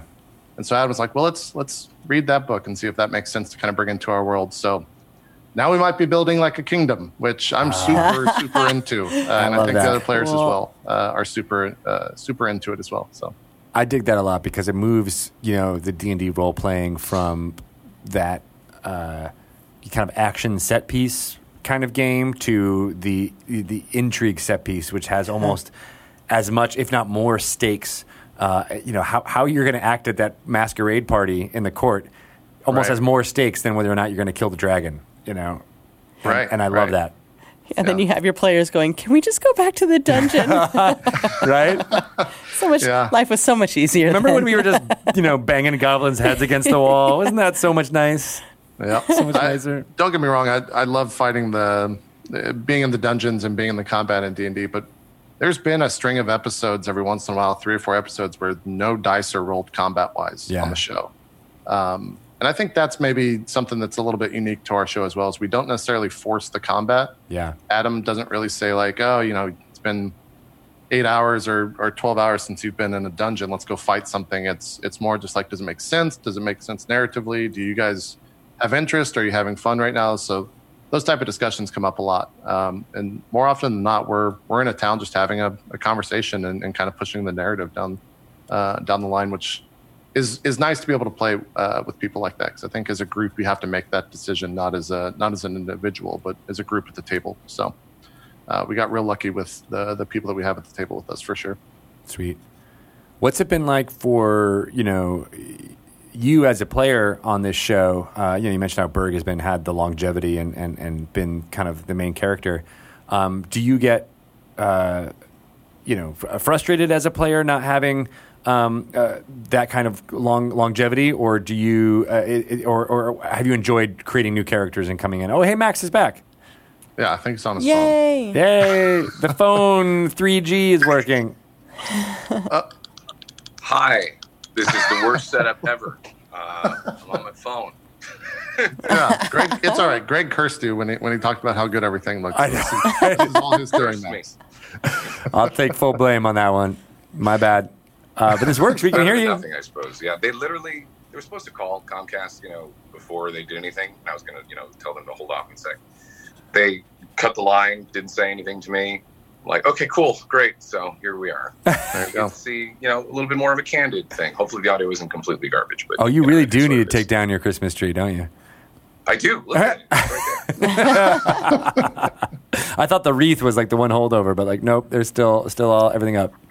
Yeah. Yeah, it's the test of a streamer to find a last-minute solution when your net goes out. So, yay. You did it. Anyway, I was just asking JP whether he was, enjoyed making new characters and bringing new ones to the table, and if there was any, hard way to get a longevity kind of feel there. Yeah, I think it's something. Just within Court of Swords, I think I've played 11 characters, maybe. Wow. You were going to 13 say, characters? I thought you were going to say 30.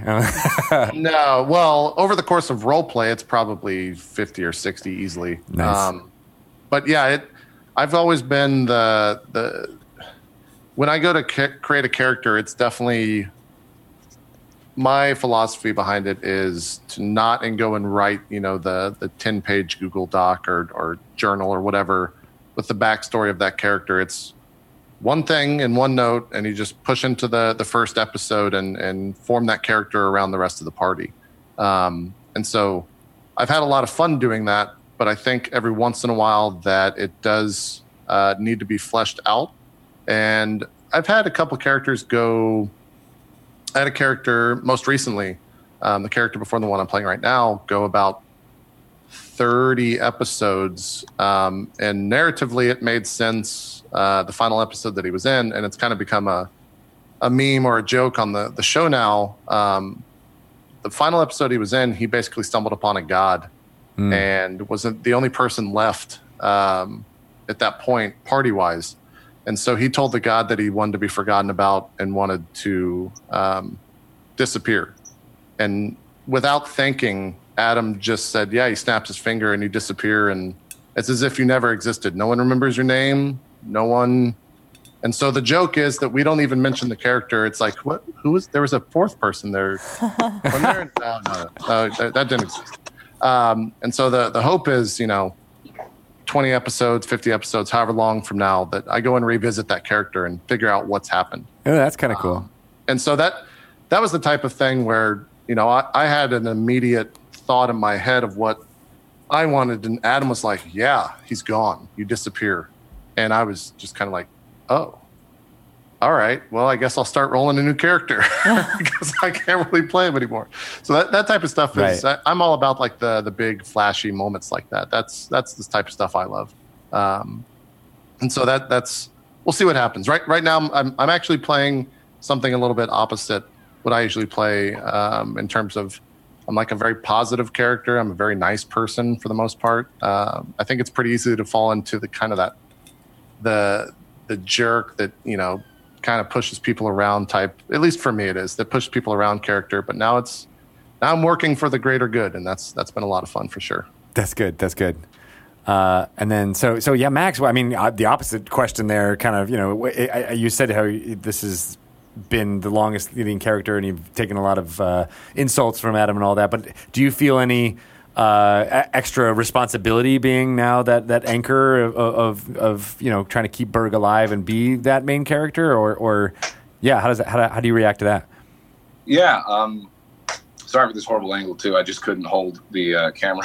No worries. As much as you didn't want to get your tricep reps in. Yeah, for Berg, because he is such a long running character, and I didn't plan for it to be that way. The fact that he's existed so long and been able to narrowly escape death so many different times, and he has at this point he's like a legend in the world of Court of Swords, right? People know of him, and it's really cool and fulfilling to play a character that has that kind of awesome history behind him. But I've said multiple times publicly on chat and in post shows that we do that if Berg goes, I mean, it'll suck. And of course I'll feel like, it'll probably hit me delayed, and I say that it'll be fine, but it's just cool that he's had this much time already. You know what I mean? If it happens, it happens. I'm not sitting there like, oh God, I hope Berg doesn't die, constantly.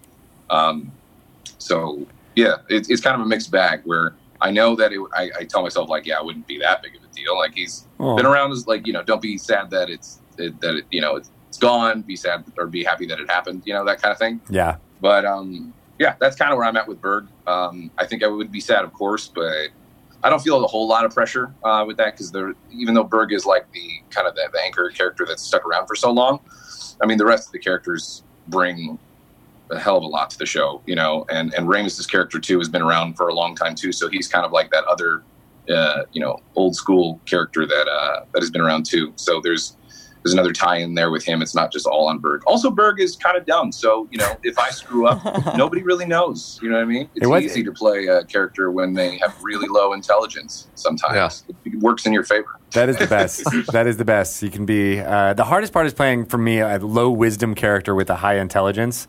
Because I'm always like, What is that? How do you... Yeah. And then I've just always been like, they're berserkers or some kind of crazy, but they also really want knowledge, and they will do anything to... get that spell book or something like that. But yeah, no, it can be very fun for that type of thing. So I know, we're kind of wrapping up here. But the last question I want to make sure I'm personally interested in is the kind of game that Adam has designed around Court of Swords that the chat and the community kind of participate in. What are your guys' thoughts on that? How do you interact with that kind of meta game? Yeah, I think that Adam does a really good job of just listening. I think Satine mentioned that earlier.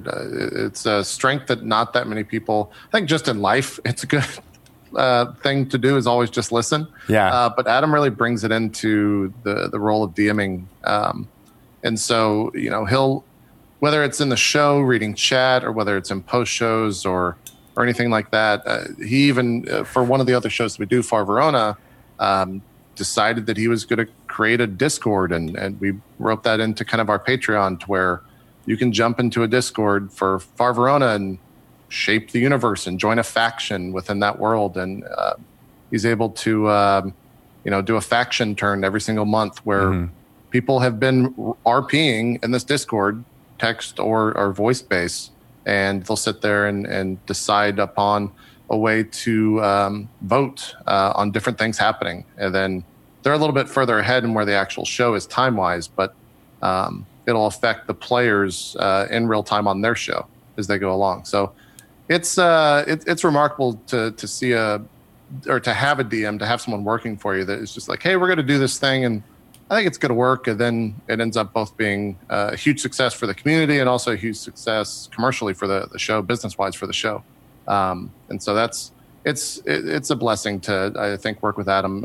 I don't think I say that enough most of the time because I'm on a show with him and I don't want to boost up his ego too much. Right. It's not like he's in chat and absorbing all this amazing praise. Adam, close the street. Get out of here. Jesus. You said JP. I have the clip. Yeah. But yeah, I don't say it enough. Adam is one of the rare people out there that we just happen to luck in and work with on a weekly, almost daily basis. So it's phenomenal. Everything he does from a DM's aspect or DM side of things is just awesome. Cool beans. Well, you guys are awesome yourselves. I love that you've been doing this for 98 episodes right now, and then you'll soon, by a week's time, be 100 in, and everybody should watch that. Why don't you give us all the viewable stats where people can check it out? Sure. So Court of Swords happens every Tuesday at 6 o'clock Eastern over at itme.jp or twitch.tv/itmejp. The live show is going to be happening on January 19th, starting at 1 o'clock Eastern. Should go for 6 to 8 hours. We haven't decided. We usually do 8 hours, but after that lunch break, coming back sometimes, we're a little tired after be tough, we're still trying to figure that out. You'll be better off than that first episode where everyone was hungover, at least. Yeah, exactly. Yeah. It's going to debut the Roleplay Studio, which we've been working on the past, 6-7 months. So that's super excited to finally get that out there so we can kind of get that into the swing of things and do more live stuff. So yeah, hope to see you guys either on Tuesday for episode 99 or on January 19th at 1 o'clock Eastern for the big episode 100 of Roleplay Court of Swords. Awesome. And Max, where can people find out about you and your own streams, as well as Twitter handles, things like that? Yeah, my stuff's pretty easy. Everything on the internet, you can find me under just Gassy Mexican. Silly name, I know. Younger Max made it. At least people remember it. That's the thing. That's true. Yeah, I'm a variety broadcaster on Twitch. I also upload stuff to YouTube, and Twitter is all that. You can find out what I'm up to and what I'm doing on Twitter and Instagram and all that stuff. Follow if you want, but no worries if not. Sorry for the technical issues. Sorry that Comcast just decided to snip that thing. Hopefully the phone segment, you know what? It added flavor, right? It added flavor, right? Really come back, won't he? Oh, I feel like it was the evidence for what I was mentioning earlier about making it work no matter how you can. So you guys did that for sure. Well, thank you. Congratulations preeminently or preemptively for your episode 100. I can't wait to watch. We'll be hosting it here on the D&D Twitch channel as much as we can. Hopefully it won't conflict too much with other programming or what's happening at PAX South, but we will have it open here, and I hope everybody tunes in and starts watching Court of Swords if you're not already, and if you're fans, it'll be a celebratory thing where you can all have fun together. So great. Absolutely. Thank you so much for having us on the show as well. Yeah, thanks for the kind words and for the support for the upcoming show. Appreciate it. Thanks. It's been super fun being on. Awesome. You guys are great, and we're hoping for episode 300. Yeah. We as well. No pressure. No pressure at all. That was a fantastic interview with Max Gonzalez and Itme JP. Thank you guys so much for being around for that. I am obviously missing my co-host. Shelly Mazanoble will be hopefully back for episodes in the future, but wanted to kind of kick this off and get going. And then, of course, we have Jeremy Crawford still here on the microphone. So thank you for returning to record our Sage Advice segment for this podcast. My pleasure, and I hope we have many more this year. Exactly. Do you have any hint? I mean, obviously, we've been hinting all along about what's to come for Dungeons and Dragons, but you are going to be at PAX South very soon. Yes, next week I will be at PAX South to DM the Acquisitions Incorporated Group's second session in Ravnica. And when we last left them, wood chippers were rushing in toward Jim Dark Magic and the dryad that they were there to rescue. So we'll see if they make it out of the wood chippers. Now, your first foray dungeon mastering for Acquisitions Incorporated was during PAX Unplugged. Yes. At the end of last year. And you knew that you were going to be coming to PAX South. That must have been kind of fun to have that, being able to have a one coming very soon so that you could tie them together this way. Yeah, and the last one was so fun to DM. Even as we were wrapping up, I was sitting there on stage making some notes, and I thought, I can't wait for the next session. Nice. And because it felt like a great home game. And, any DM, you've had that feeling before where, you just spent 3 to 4 hours DMing, but you're already dreaming about the next 3 to 4 hours. I get that a lot, yeah. And it's just like a normal home game, but with 300 people live watching and laughing at your every move. Was that, a somewhat new experience for you? I know you've dungeon mastered for years and years and years, but not in front of so many people. Yeah, I've DM'd for people watching many times before, but yeah, never a group that big. And also now, of course, that the size of the audience is multiplying as the videos on YouTube and on Twitch. And it's been fun seeing, people's feedback. Of course, some people loved what I did. Some people will forever hate me for not being Chris Perkins. And everyone hates me for not being. Everyone hates not being Chris Perkins. But I just keep doing my best and keep having a great time DMing for those folks. Well, I've heard nothing but good things about the storytellings you were able to weave together, and I'm looking forward to PAX South. So that's January 18th, 19th, and 20th, and I think when is your session? Is it on the 18th? It's on that Saturday. The Saturday. Mm-hmm. Okay, so I think that's the 19th. Tune into that. That'll be on the Penny Arcade Twitch channel, and we will be hosting it as much as we can. So look for it here on the Twitch channel for D&D, twitch.tv/DND, and we'll be back up to a full schedule of many of our weekly shows as well as our internal interview shows. So Dragon Plus, which you are a frequent guest of on Bart's show, so you'll be on there. Mike Merles will be doing a bit of a hiatus on Mike Merles' Happy Fun Hour, but that should be coming back in March. And then we got Rivals of Waterdeep, as well as some more fun shows that I'm just itching to announce right now, but we're working on the final steps of that before we make that happen. But more and more will be added into January and February to a already robust schedule. So look for that. Of course, I do D&D news on Tuesdays leading into Dice Camera Action, where people can watch Chris Perkins still torture folks. So that is going strong, and they're on episode 123, I think, for next week. So I hope you can tune into that and see everything that's happening there. Dice Camera Action folks will be live at PAX South as well, without Chris Perkins being there. He is sending letters, I believe, that they will react to live on stage, opening up them and seeing them for the first time in front of everyone. And so I know he's been spending a lot of time making that feel as interesting and new. And DMing by proxy is pretty interesting. So I can't wait to see where that goes as well. And there's a bunch of other fun panels and things and new projects you might hear about at PAX South going on. Quite possible. Any other fun product stuff I'm forgetting to mention? I know our partners are doing all kinds of fun miniatures. There's a Falling Star ship that's coming from WizKids, which I'm really excited about. I love the idea of having a two D&D miniature scale ship out there. I don't know why that would be worthwhile. Who knows? And it's this time of year is always fun because it's the most mysterious because we haven't announced what's coming up this year, and so it's basically mum's the word on everything. Right, exactly. Until Nathan Stewart spoils it all,